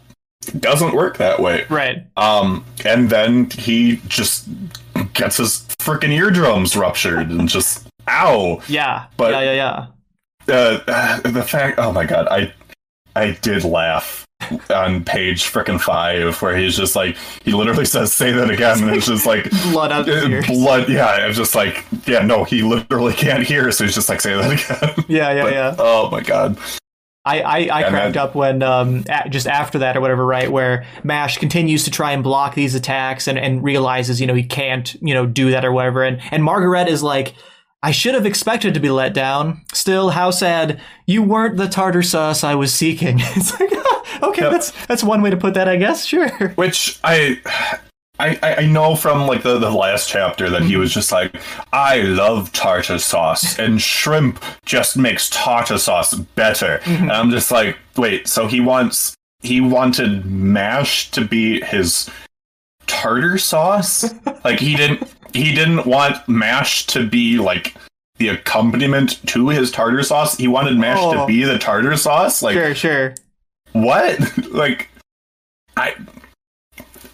Okay, I love it. I love Margaret's weird fascination with tartar sauce, but like that was a weird thing. I thought that like Margaret himself was like the tartar sauce, and he wanted Mash to be the thing that made him the tartar sauce better. But no, he wanted Mash to be the tart. I don't get it. But it was great. It was great. I'll say that.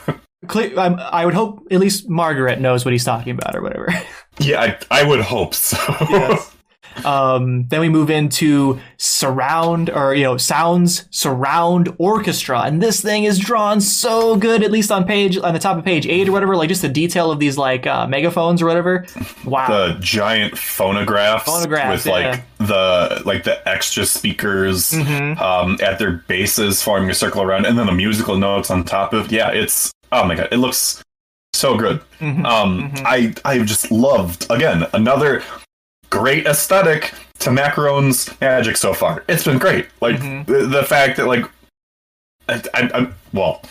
I'm guessing like these again, it's more so just a physical illusion. Sure. But like it's actual, like again, the sound is the important part of it.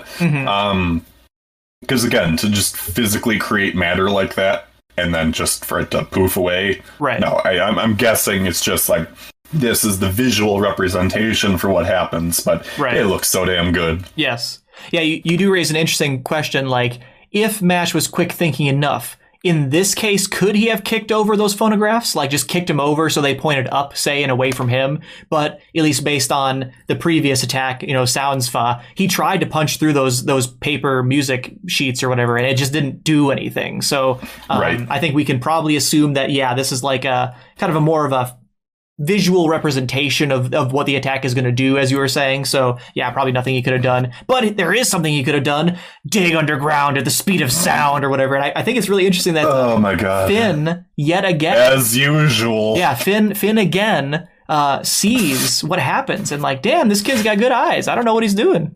Oh my god, the fact that it's again always Finn is just like, I saw it.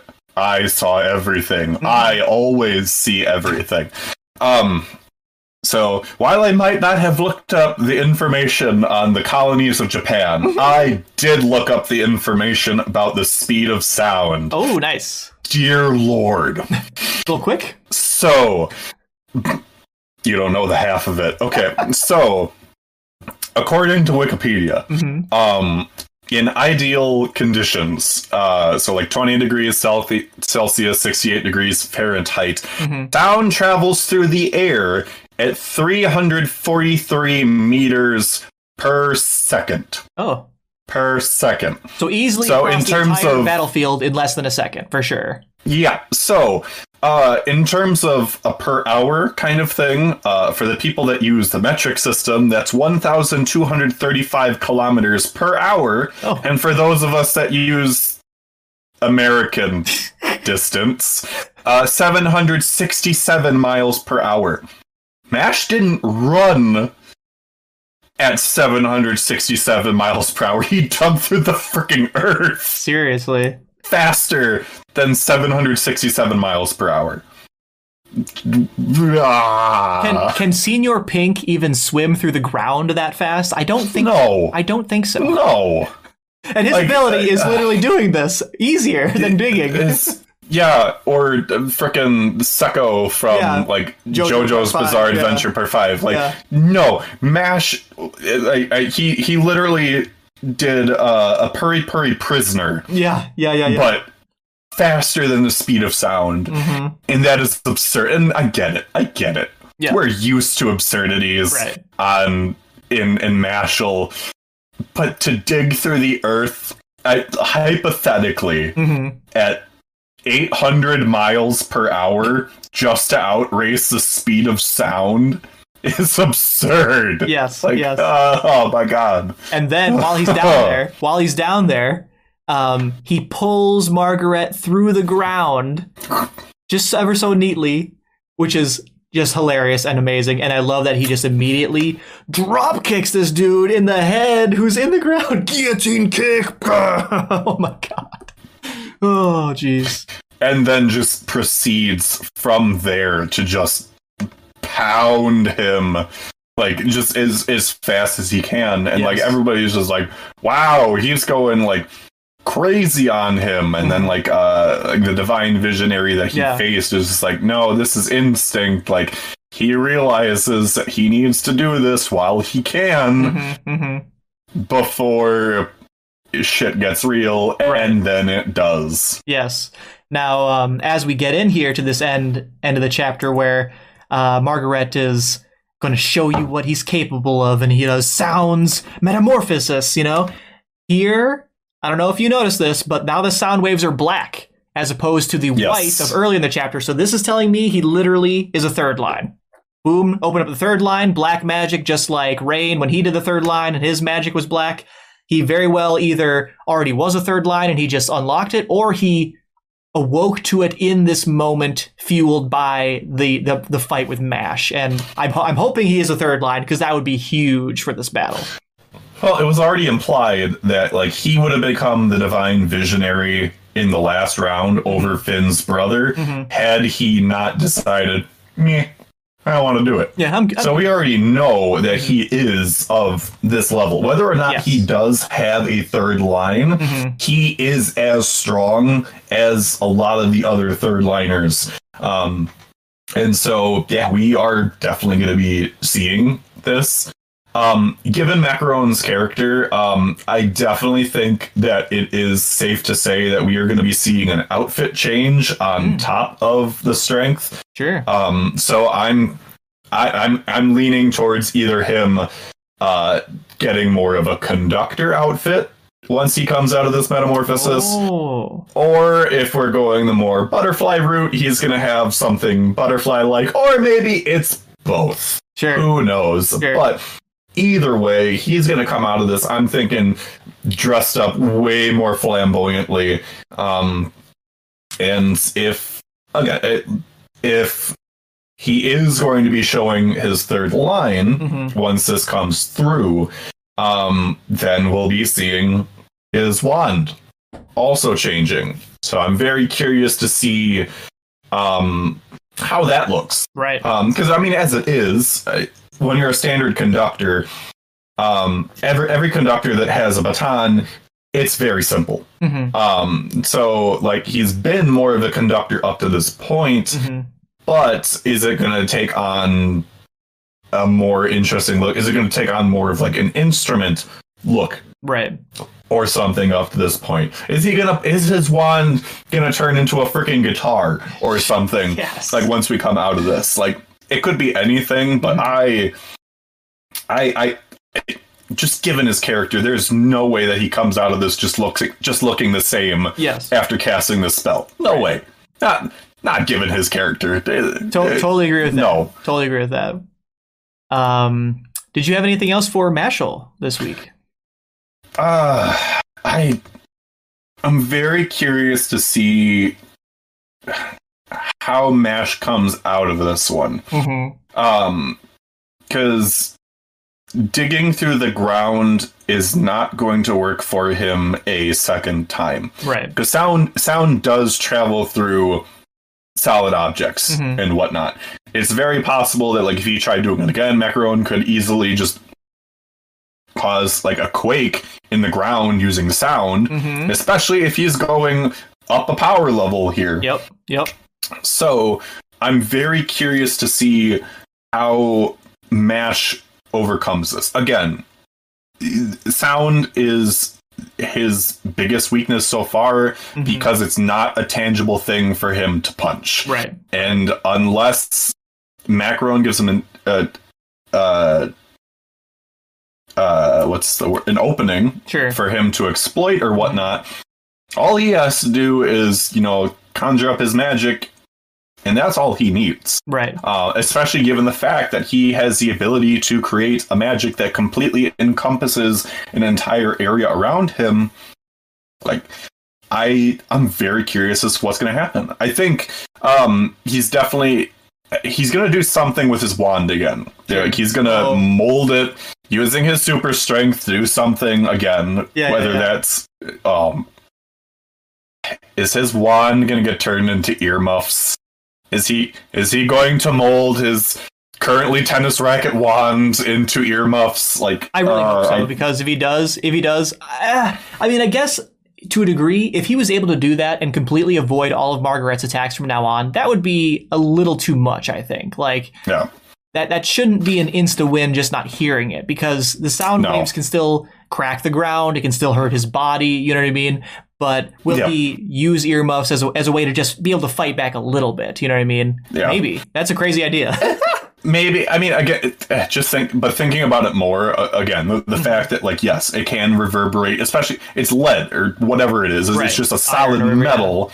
So, like, yes, it's very clear that can be reverberated through. I mean, like, there are... instead of headphones, you can get like these like band things that just like vibrate and like through bone conduction cause sound. So like that would be like the simplest thing for him to do would be to be like earmuffs, and it's like, yeah, this is my solution. But I'm very curious to see how this plays out. Right. Because this is not this guy is stronger than everybody that he's faced so far. Right. Period. Right. And I wonder if this is where Innocent Zero interrupts, right? Like, will we even see the end of this battle? Will Innocent Zero come into play? And what if Innocent Zero is so strong compared to Margaret that we like see like, damn, Margaret is like super, super, super powerful. And then here's Innocent Zero even higher, just wipes the floor with Margaret, say, kidnaps Mash. I don't know. Like, I totally agree with you that it's difficult for me to imagine how Mash can get out of this one unscathed. You know what I mean? Yeah. You bring up a good point with Innocent Zero. I think if I had to guess, though, just so it's not just a MASH just winning all the time kind of fest. I think they'll make an appearance once MASH and Margaret's battle completes. Sure. Because at that point, then they're both in a weakened state because they fought against each other. Sure. For them to get interrupted mid-fight, I don't think it's going to happen. I think it would downplay it, and it's not like Mashal is at the same level of Build King where it has rely on the same trope of evil force just, interrupting mid whatever. I mean, don't get me wrong, they're coming. I get it. We're getting that plot trope, but yeah. Rest in pepperoni's Build King. I'd say I miss you, but I don't. That's awesome. All right. Well, you good with Mashal then? Yes, sir. All right. Getting into Black Clover, chapter 290, the highest versus the lowest. And we start off with Asta has just hit the Biju bomb back at the Supreme Devils or whatever. And what do you think? Yeah, so this chapter is just high octane Black Clover goodness. Yes. You question, like, all right, how is Asta going to be able to take on this giant sphere of magical power? And then he does it. But oh my god, it was so satisfying for several reasons. But first, we find out that, like, he can actually physically see his self-imposed timer for the Devil Union. Yep. The fact that, like, on his chest plate, the 5-leaf clover, every time a leaf pops up, another minute has passed, and once the 5th leaf pops up, then it is donezo. I'm surprised it's not the other way around. Oh, sure. That, like, the clover leaves go away. But I really like that is how it's been tied into its design. Yep. But dear God, I'm so thankful that once we get to the double page spread with pages 2 and 3, he finally pulls out the Demon Dweller sword. Yes. Because this is the sword I always want him to make more use of. The Demon Dweller sword is his one long range sword, which he almost never uses. Yep. And, like, he finally pulls it out, and he's, like, actually has mastery over it. Right. Thank God. Well, I mean, he has mastered all of his swords over the course of 6 months, but you watch him use the Demon Dweller sword, and he just launches the anti-magic attacks at the sphere of magic, and he carves it out. Yep. He carves into the magic sphere and just flies right on through it. It's so good. It's so good. So good. And he's flying through it. He's getting bombarded by fire and ice attacks back and forth every which way. He's dodging them. Then he pulls out sword number 3, Demon Destroyer, and just dispels all of the magic in the area. It's just him and the Supreme Devil or whatever. I mean, like, yeah, this, as you say, just pure high octane, just like a really, really sick battle for sure. Oh, and I completely even forgot to mention, we get to, with the Demon Dweller sword, we get to see the process of it getting coded in his anti-magic for his Devil Union form, where we get to see that the hilt is changed up, and then obviously it's just fully black. But I really like that the fact that we are seeing that process of it being coded once it's getting pulled out of the grimoire, because I've really enjoyed getting to see his various swords in his Demon Union form, which makes me very excited for once we see Yami's katana. I really want to see how and why it, like, changes in certain ways, so I'm very excited. But for sure, details like this I love. And yes, pulling out the Demon Destroyer, which I think the Demon Destroyer, I actually like that design, I think, the most. Weirdly enough, like, I really love cool, like the negative space with the hilt. Just so good. So good. And then we get a nice little internal monologue from Liebe, kind of saying like, man, I can't believe like I'm the weakest baby in all of the land, and I'm fighting these supreme devils. And then we get the flashback to Asta being like, thanks, man. Like, you've been the one helping me this whole time. And he's like, no, that's my line, you baka. Like, you were the one thanking me, but in the end, I can't thank you enough. Because if it wasn't for you, I wouldn't be able to bring out the abilities and whatnot that we are having in this moment. Like, never in my life would I imagine that I'd be able to get back at these devils that have been, targeting me for my entire life. Which I'm very curious to see whether or not we actually get to see some of those other devils within the next few chapters or whatnot. Sure. Just given that some of them do have very interesting designs. Obviously, the twins were at the very top, like they were like the height of them. But again, very interesting designs. Not all of them being like humanoid ones, right? Which we were seeing earlier, like some of the more grunt-like ones that didn't necessarily look like humanoid were coming out. But and then the fused twins are like, this isn't entertaining anymore. Like, what? Why isn't this entertaining?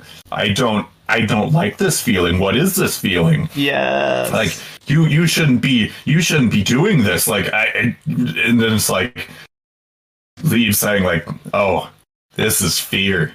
So you badass. Are fearing us right now. And so like, oh badass. My God. I love like, where you're saying like, it makes total sense that you would never know this feeling. You are the highest level devils. Like, no one's a threat to you. There's no way you'd understand that this feeling is fear. It's like, oh, it's so sick. Well, in your level, anyway. You're at the top of your level. So like, you don't bother with like the other ones. You're at the top. Right. Like, everyone is below you. No one has ever posed a threat to you before. So you've been living this life that's been so easy. Like, you've had nothing to fear before. Mm-hmm. But now, the thing that you scorned the most is now instilling that fear in you. Yes. It's a beautiful, beautiful full circle moment there, for sure. Mm-hmm. Let's see here. Asta is almost running out. He's got 1 minute left. And then kind of the devil realizes that. Yeah, the devil had that moment where like it saw the Asta's chess piece before, and then I remembered when Asta initially came in to save Noct, like him freaking out. It was like, Minut's already been gone. So this devil is just like, oh, I just have to run out the clock. Yeah. As long as I run out the clock, this guy is no longer a threat. His power will go away and I'll be fine. So just run away because I'm far enough at the moment. So, and like, he can't catch up to me. And then it's just like, oh no, I can't catch up. And then the devil is just like, ha ha ha, I'm getting away and there's nothing you can do about it. And then it's just like, ha ha, psych. Noct time, baby. Yep. Noct comes in. He's still a bloody freaking mess. Yeah. But he uses, even in this state, he's able to use his freaking devil union to just suppress this devil, and just, reveling in the irony of the moment. Yes. It's just like, yeah, you're getting beat by the lowest of the low, you high-ranking bastard. Right. This guy who's been, overseeing everyone and being a dictator over everyone using his magical power. Now his magical power is completely useless. And furthermore, someone who has no magical power is actually the one beating him. It's like, this guy never thought that this would ever happen. You know what I mean?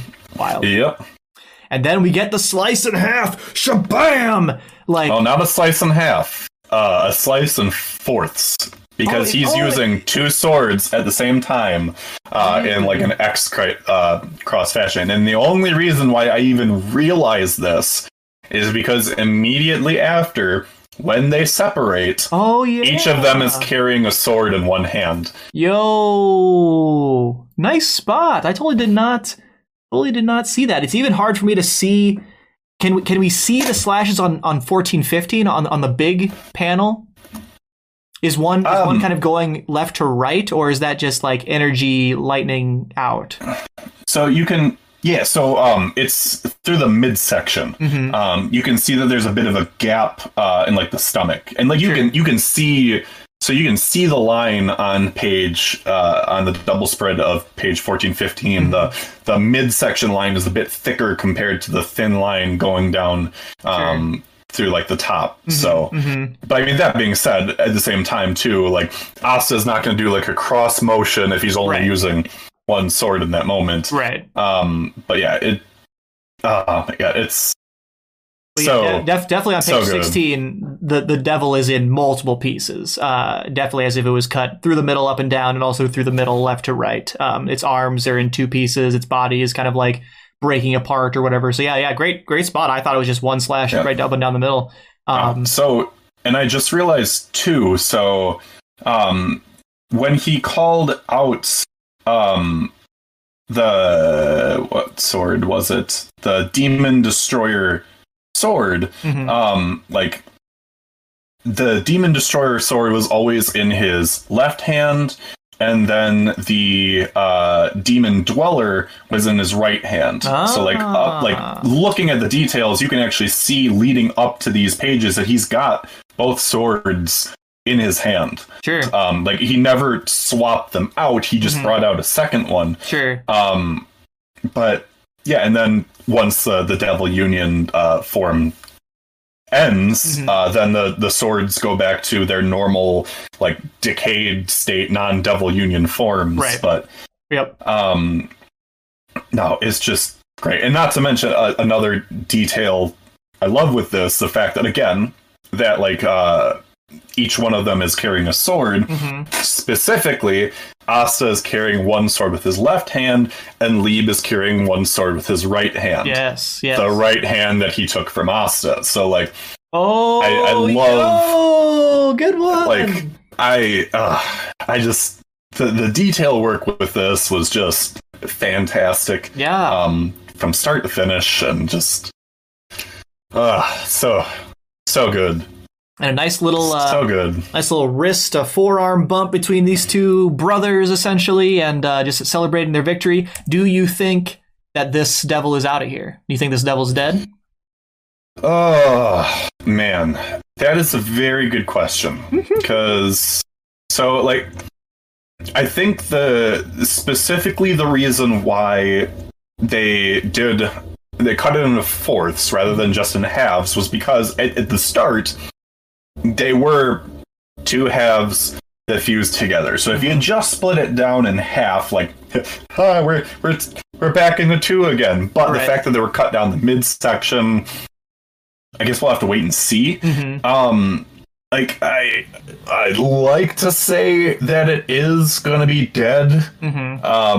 But you never know. I think we might get certain words in, like, its death thralls. Oh, sure. But I think just given the buildup that we've seen, I want to say that yes, it will be dead. But we've got major implications here with these first two devils.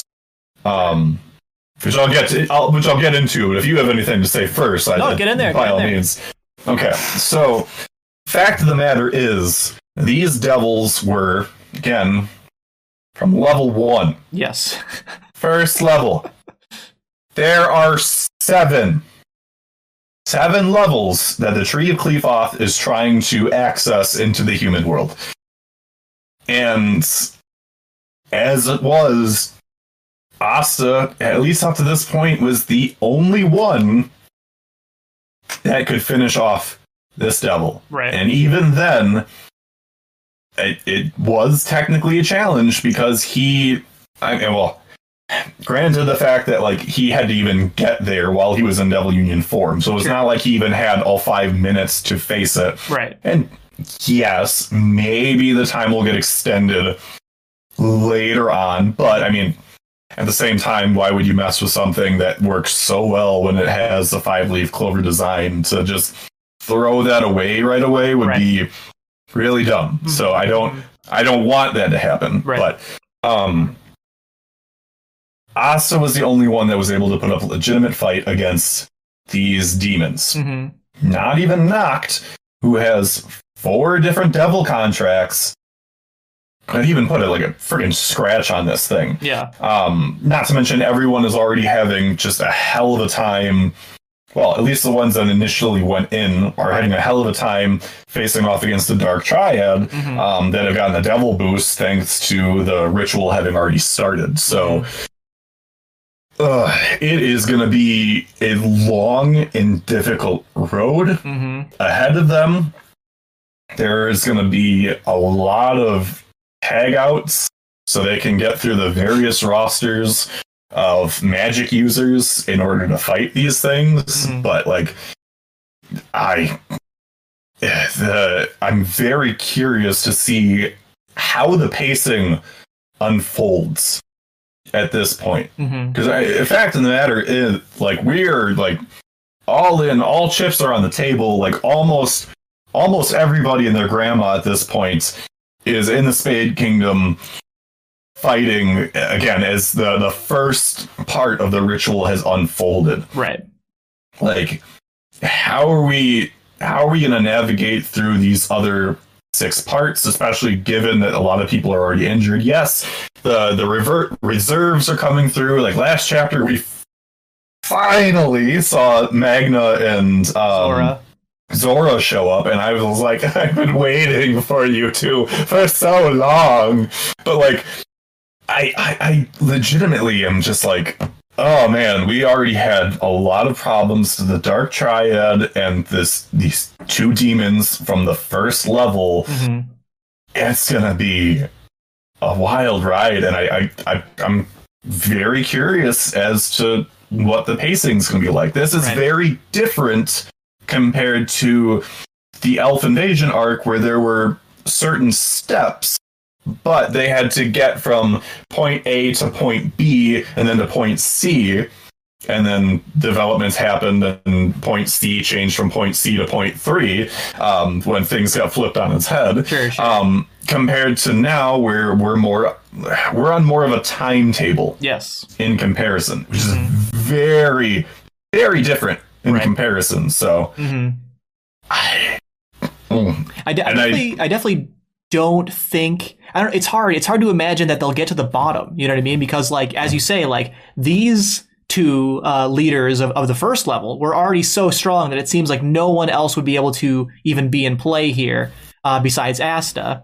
And so going deeper, it's like, wouldn't they get stronger? And then it just seems like more and more unlikely that anyone's going to be able to do anything, including Asta, right? Like if he took 4 minutes or whatever to beat this one, clearly he needs all the time he can get, right? So as you say, it'll be very interesting to see how this unfolds, because the power scaling and how if that's going to be something that makes sense or is somehow broken, you know what I mean? As we go deeper into these levels, and like will the kind of the goal or the thing they're trying to do change? Like, should they just go immediately to Morris and just kill Morris and stop the ritual? And can they even do that? How strong is Morris given his Devil Union contract or whatever, like Dante and the rest of them? And of course, Yuno is like, where's Yuno? Obviously, Yuno is going to be a big part of this arc, being, the inheritor of the Spade Kingdom or whatever, Prince. He's over there being loved by Mana. Yes. But will just over there. Will the Mana loving him let him beat a devil? You know what I mean? Like, I don't know. Like, I mean, like he was already winning prior to the ritual being started. And then Bone Boy being like, ha ha, I am healed. Right. So like, who knows? Again, that's why I'm like, oh man, like, what kind of phases are we going to be in? On top of that, too, location-wise, like, we're already in a location, and this is supposedly the location where the ritual is happening. But how are things going to change in that regard, too? Because staying in one location for X amount of time can become stale. Right. So, like, I think it's very possible even that, like, once this ritual starts, it's very possible that Yami and Vengeance could be getting pulled down level by level. Oh, and by forcing level. to fight in the underworld. Oh, dang. Possibly. That would spice it up. That would spice it up quite a bit. Right, and that would allow for the location change, because it's not like they're going to be able to, like, haha, we just moved it to a different part of the Spade Kingdom. Right.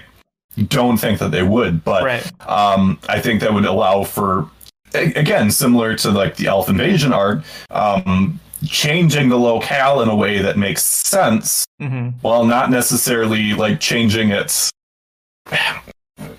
dimensionally rather than like laterally, I guess. Yeah. I see what you mean. Yeah. Yeah, because otherwise too, like, again, and this would allow them to, especially if they have to keep moving down or whatever through the different levels, it would allow them to have essentially breathing room between fights or stages of the ritual for it to take place. I could be very wrong, but again, like at a certain point, especially if this ritual is taking place for however many days, because Morris is speeding things up, at any given point, you're gonna you'll know, like, oh hey, the ritual is in this location. And if we keep pressing on for X amount of time, eventually we're gonna get there. Right. So, yeah, that's what I would like to see. Not necessarily what we will see, but when you got a Black Clover fan on here, I gotta theorize. I gotta throw out something to the people out there. Yes. Like, I'm trying, guys. I'm trying for you. Well, I think we all greatly appreciate it. Did you have anything else for Black Clover? I don't think at this time I do. I'm appreciating that this relationship between Asta and Lieb is already growing as it is. Yep. And for the people that might be like this is going too fast. Like, they've only just known each other technically for like a week or something. And this is like, have you read Black Clover before? That. It's pretty fast paced. Right. Well, but on top of that too, like, again, Lieb has been there with him. Yes, the whole time. The entire time that he's had the grimoire. Yeah. The entire time. Lieb had this backstory with Asta's mom. Like, and like, there is that history there. Right. Like, up to this point, there has been a lot of repression of emotions and whatnot, like repression of even the thought of working together with Asta. But this common goal and whatnot, it's really, it's not as fast as you would think, just given the history that they technically have together at this point. Right. They've been together for a long enough point. It's just one of those things where it's just like Asta realizes that Lieb is more of a person than he previously thought. And Lieb, again, is just throwing away these previous notions that he had and is actually putting his trust in Asta. And it's showing results. Yes. That's the big thing, is that, like, Lieb is finally getting to, like, follow through with the desires that he's had. And Asta is the one that has been making these things come to fruition. Yes. So for anyone, like, I get it. Black Clover has a fast pace. MHA does too. A lot of modern shonen, compared to the previous shonen, yes, are very fast paced. Like, you can conclude an entire arc in either Black Clover or MHA in the span of a single course anime. Yes. Compared to like the Naruto Chunin exam that lasted forever. Right. Like, it's very different, but in comparison, no. It might seem fast-paced, but it's been there from the get-go, and I'm appreciating it. Yes. I appreciate, again, all the details in this, and the fact that, like, one last thing on the chapter itself. Sure.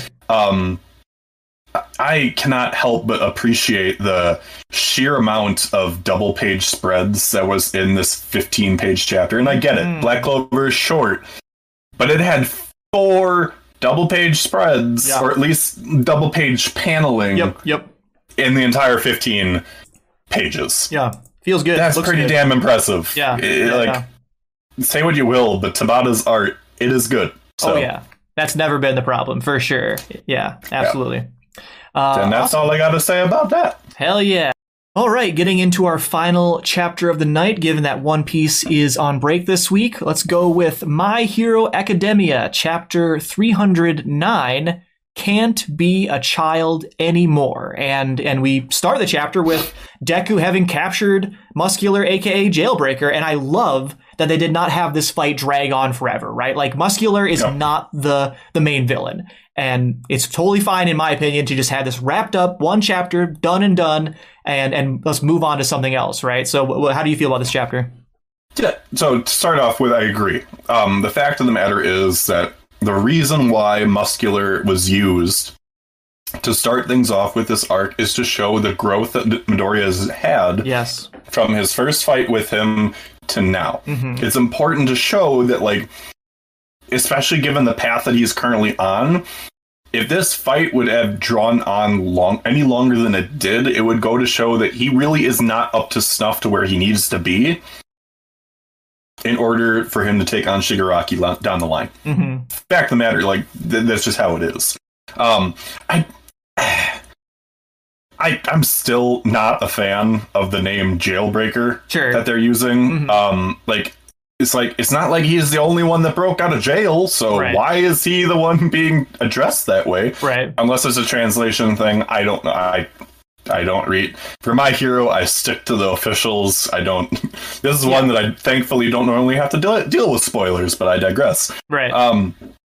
And I think it's interesting that, like, the first people that we see are the only two other people that have names and faces from Yo's school from the license exam thing. So I was just like, all right, these guys look familiar. I'm going to go over to the wiki. And I was like, yeah, sure enough. Those two, Yo and his girlfriend, are the only four people that actually had names and faces from that arc. So I love the fact that one of them is named Mr. Smith. It's just like, why? But it's great. Do you know any other details about these two? I did not look them up. I didn't really care to. They didn't seem like super important characters, but did they say their powers or anything? Well, one of them is named Boomerang Man. That one I can kind of imagine what his power is. What the heck is the deal with Mr. Smith? Mr. Smith, I didn't look it up. I'm guessing, if I had to guess, though, just given his exterior, he's got some kind of reinforcement quirk. I could be very wrong. Right. I didn't look it up, and I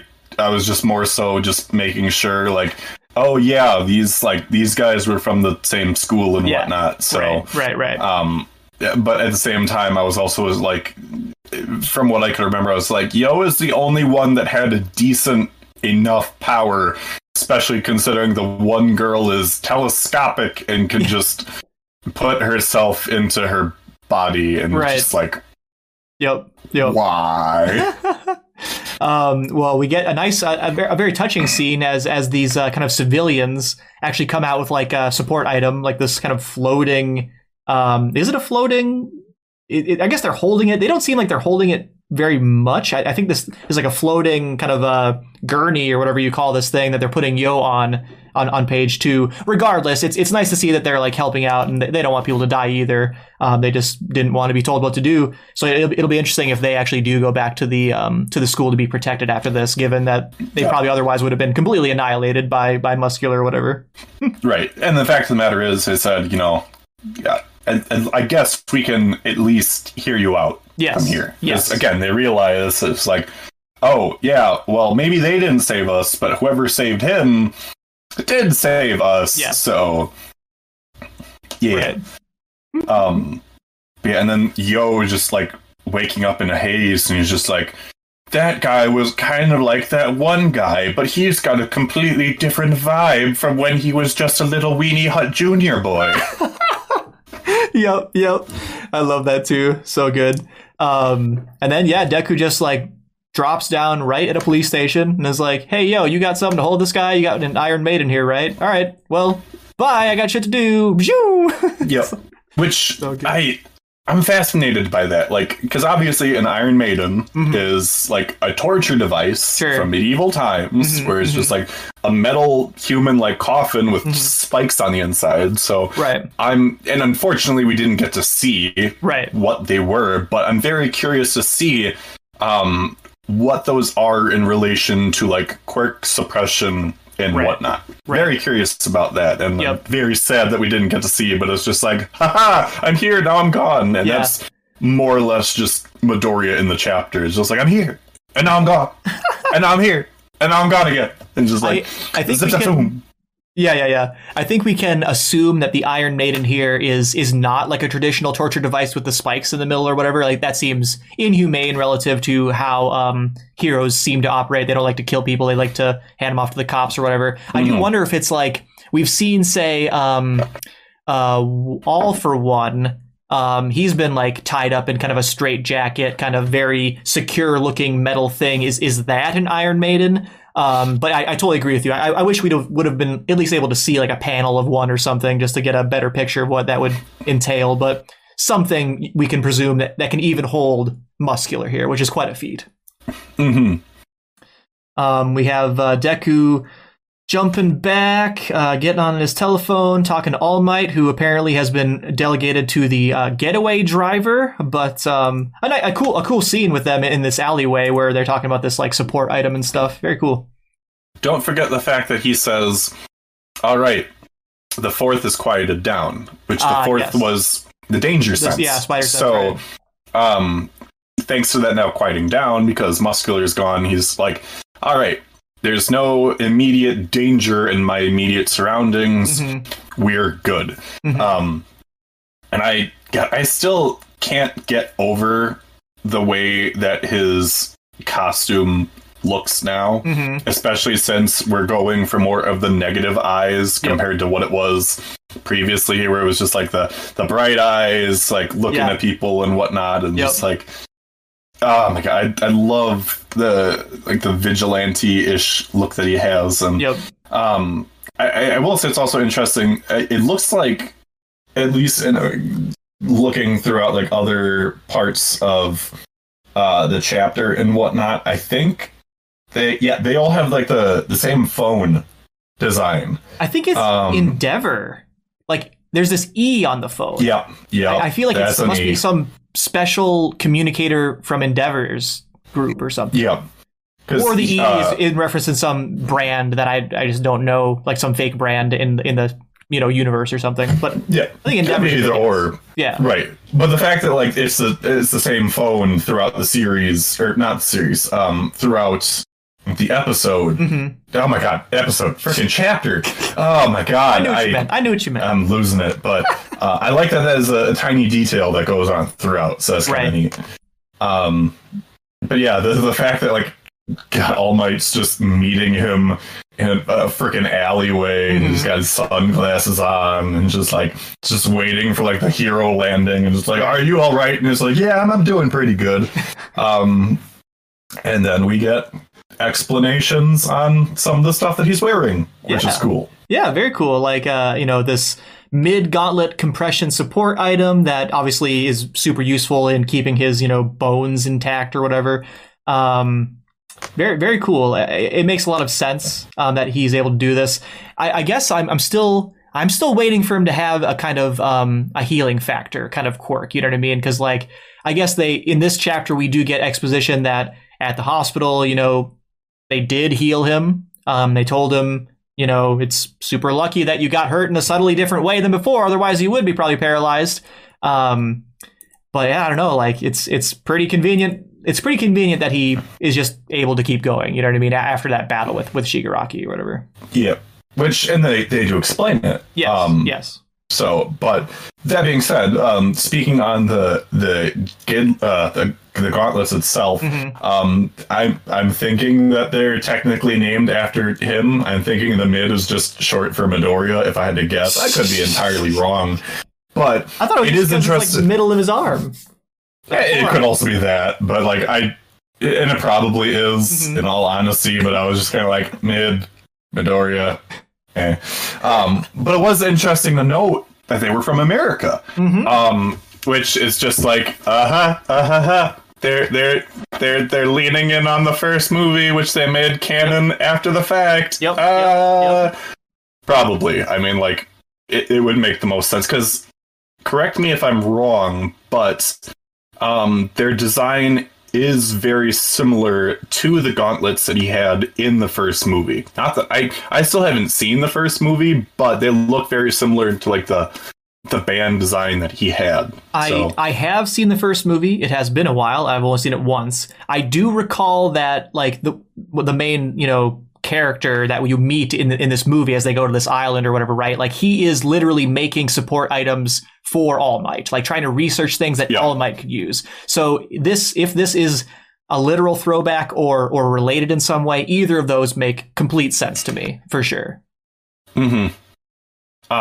And then on top of that, on that same page, then the fact that like All Might is now all in on this, like he's like no going overboard before the big rematch. Yes. Like he is all in on this fact that like Deku at some point is going to have to face Shigaraki. Yes. He has resigned himself to that, and we see it later on in the chapter as well. But this is that first, like, there's no hesitation here. It's just like, you're doing good so far, but make sure that you don't go past whatever point until you come up to that big fight. Right. And I find Midoriya's response to All Might here on the top of page 7 to be very interesting, right? Because All Might is just giving him very solid advice. Like, these support items won't last 100%. So if you go 100%, you're going to get injured. And so no going overboard before the big match, right? Before the big rematch. And Deku says audibly, right, ... But he thinks in his head, no matter what happens to me, which tells me that he's actually internally still a little defiant against All Might. That like he's going to tell All Might, yes, I'll be a good boy. Yes, I'm going to try and maintain the health of my arms and legs and stuff like that. But I'm not actually going to care that much because really it doesn't matter what happens to me. I'm going to do anything that possible to help everyone. You know what I mean? So I think it makes sense for his character. Yep. And then moving right on into it afterwards, then we get, I guess, at first I thought this was like code word, but then I just realizing now is just like, oh no, this just is freaking ringtone. Yeah, is the Silver Age TV special ringtone, and then we've got Hawks speaking on the other line, and it's just like, oh. Hawks is, I guess they are officially in on it right now. Like this isn't just the Midoriya. I'm on my own. I must be a vigilante patrolling the streets, and I can never have friends or family again. No, there are other people that are now in on this situation. So, which again, I don't know. I think some people were like, oh man, Deku's just going totally badass and he's on his own. And it's just like, it wouldn't have made sense for him to be completely on his own, guys. Like, right. They can't. Especially given that Hawks and Best Jeanist and, obviously now Endeavor too, all know what's happening. They know what's at stake, right? They saw at the first hand what Shigaraki did, and knowing that Shigaraki is related to All For One, related to like the biggest bad possible that they could ever face, and Midoriya's like the one that can stop him, you know what I mean? Like obviously they're going to align themselves behind Midoriya, and that's what we see at the end of the chapter, right? Where it's like, yep, it's a team up, the top three and Deku and All Might. So super badass. Love that. We get after the scene with Hawks or whatever, but speaking of the scene with Hawks, because there's one other important thing too, which ties into the fact that they have to be teamed up. As we know at this point, Deku can be pinpointed at any given time. Yes. Which, because of that, means that he was essentially given two options moving forward. One of them was to be in complete isolation, almost akin to All For One, where you are given every single protection, but we know where you are, and we can do things against it. Or you are constantly on the move. Yes. And that way you are not putting necessarily specific people in danger because you are constantly everywhere. And because of that, he's doing this, he's able to be proactive. He's able to, to get these villains off the street again. And like, because of that, because he's being proactive while they're not, while they aren't together, while they haven't formed a cohesive attack unit or whatnot, he's able to pick them off one by one to lower their combat power once he finally gets to the end game. Slowly whittle them down. Yes. So it's, that unfortunately then puts All Might in the position that he is, where he is the relay point between Midoriya and everybody else. Right. Like he, once again, resigning himself to being in that role because he has to. Yep. And Deku has resigned himself to it as well. So, and then we get to the hospital scene. Yes.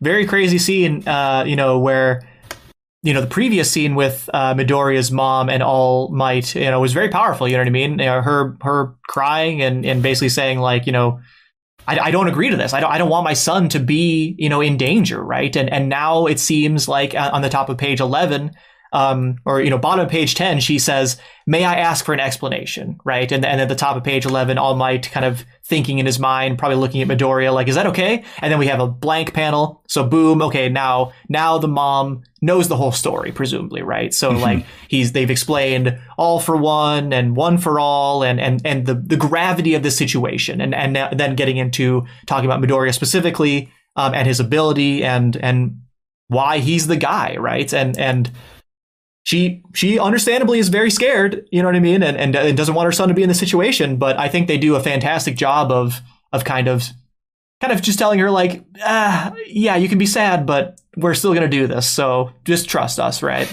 We're unfortunately at that point of no return. And it's that's where the issue is. One more thing. Going back again.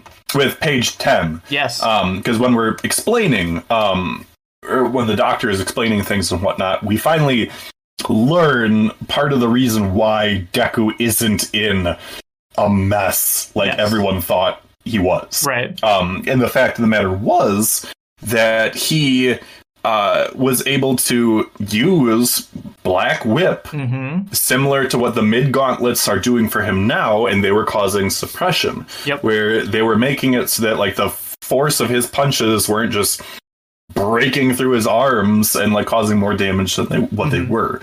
Absorbing, and then after that, right, and then after that, we've officially learned at this point, based on these numbers, Midoriya can now use 45% of his power. Yep, without being hurt at all, probably, right? Like that's his minimum or his maximum of that's fine for him to use. His body has gotten stronger. Very badass. Yep. And with the gauntlets and whatnot, that only helps his case. The fact that like he's able to reinforce his arms, and now, I mean, like, I'm hoping still that like the shoot style is still more of his main way of fighting, because like I get it, they made the gauntlets that he can use like Air Force and whatnot with it, but if he just goes back to punching and whatnot, like that does admittedly make me kind of like, well, there goes the previous stakes of him with how badly damaged his arms were. So right. Which even then, like his arms, and I mean this could also just be how it's depicted in the manga, but like his arms look better than how they did after he fought Muscular. So I'm kind of like, did his arms technically get better after fight? But the fact that we are now at a 45% point is absolutely insane, especially when you consider like 5% was strong. It was like it put you above the average human and whatnot, and like he could knock people around. It wasn't doing enough damage to most people, but when you now think of that times 9, he is becoming an actual contender. Oh yeah, so I'd love to see it. Absolutely. But, yes, we may get back to Midoriya's mom and like, my god. What did you think about Midoriya's mom scene? I think I pretty much said everything I wanted to say about it. Yep, it's.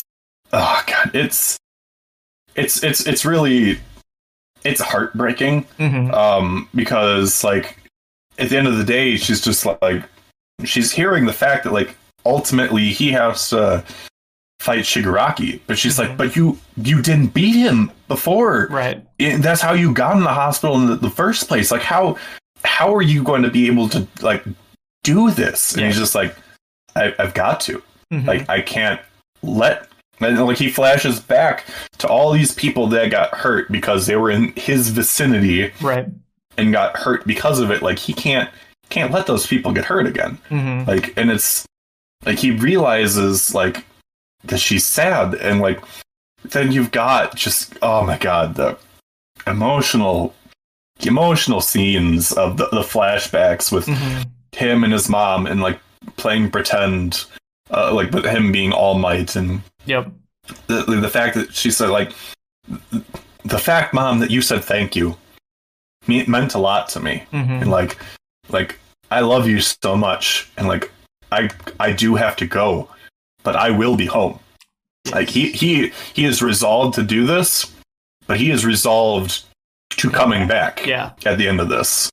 And then this determination is what makes All Might be like, no, this isn't the time for me to bow down and apologize.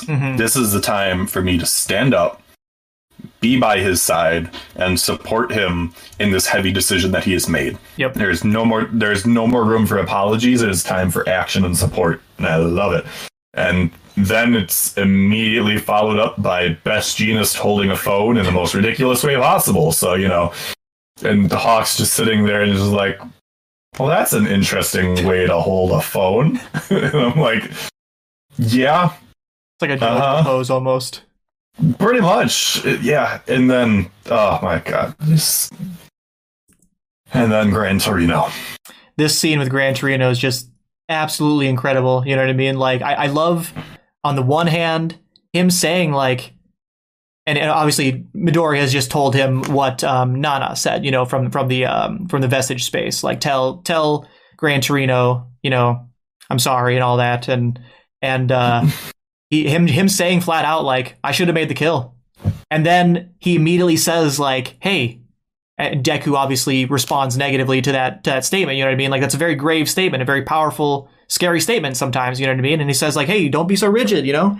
Killing can be another way to save someone. Very, very, very powerful. And then obviously giving him his cape, which to him is more of a scarf almost, right? But like he's got the yellow cape. He was wearing it earlier in the chapter, and a good throwback to that color spread on chapter 306, where we saw, you know, Deku and Shigaraki kind of sitting on this, you know, on these TVs or whatever, and Deku had that yellow cape or whatever. Just like, my God, what a beautiful page 16 there.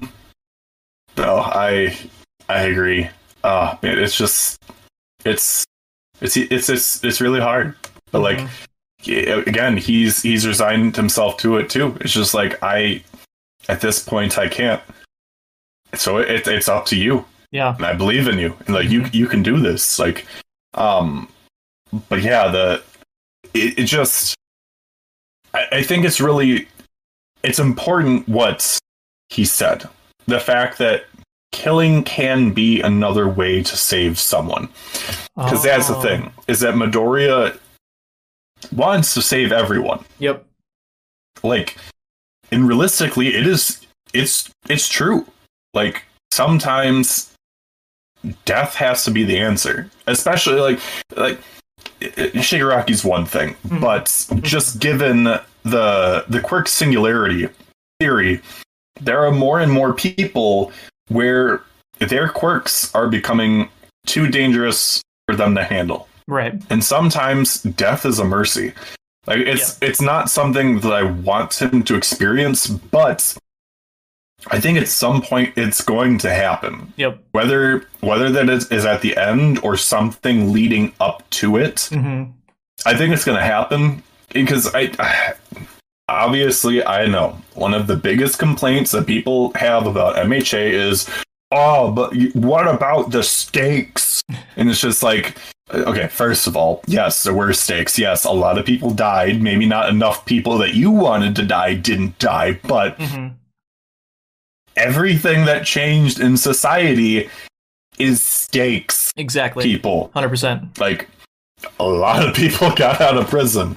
That is stakes. The fact that, like, again, society changed as a whole. You have certain civilians, again, that were so apprehensive to Yo and the other heroes' help. Yep.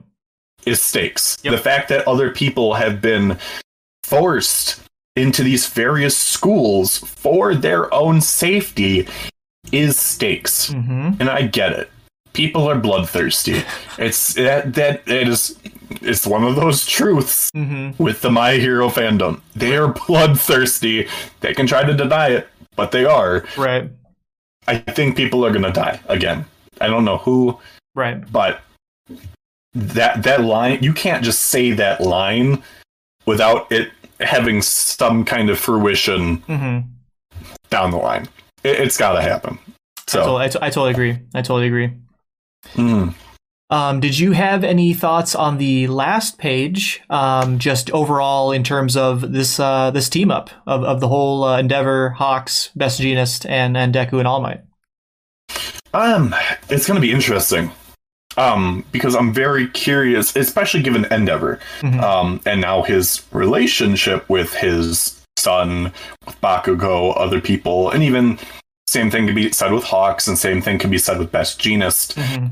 It makes me question what kind of information or leeway they can actually give to the other UA students. Because obviously Deku's friends are all going to be concerned for his well-being and whatnot. I mean, if I had to guess, I'm thinking that Deku cut off communication with Bakugo. Like, because, I mean, up to this point, like, yeah, he decided to confide in him, but after that last fight, there's no way he wants to put him in that kind of line of danger again. Right. So, like, I feel like at some point they're going to be reunited and Bakugo is going to deck him and he's just going to be like, hey, I told you that we were in this together kind of thing. But I'm interested to see what kind of information or how they react to other people asking them about the situation, if people even know. But again, given the fact that they are the top 3 heroes, like, they got to know something. So I'm very curious to see how that unfolds. I'm very curious to see how even the stuff with Endeavor and his family, how that unfolds. Right. With how they have to handle Dabi and whatnot. So I'm very curious. Best Jeanist is the frickin' man. I mean, the fact that guy lost ribs and died and then he didn't die and then, like, he's just like, I'm the best. Look at me and my magnificent handling of giant metal wires and whatnot. Like, so good. And with Hawks, so one of the interesting things to note with Hawks, and again, this is less more so on the team up side of things, more on the detail work with Hawks. His wings have not grown back to what they were. And that makes me question if they ever will. His voice is still burned. You can see, like, on page 8, for example, you can see his speech bubbles are still wiggly, as if he's still damage in his vocal cords or whatever his throat. Oh, that is a fantastic detail catch right there. You are correct, sir. But the team up is definitely going to be interesting. If he ever gets healed fully, you know what I mean? Like, his wings, as you're saying, right? Like, he was the guy with those fucking wings, and if he doesn't have those wings, like, dang, what is he doing right now? Yeah. Which, I mean, at this point, the only person that could potentially realistically maybe do it would be Eri, but again, we don't know the full capabilities that she has. And I mean, even that being said, and I've stuck to this theory before, and I will continue to stick with it. The reason why, like, Eraserhead is still the same as he is, like, with all the images that we've been shown post injuries and whatnot. I don't think that they can actually show somebody that is seriously injured to Eri just because of any PTSD that it would bring back. Sure. The fact that she was able to do what she did with Mirio, there weren't any physical signs of certain things that she saw.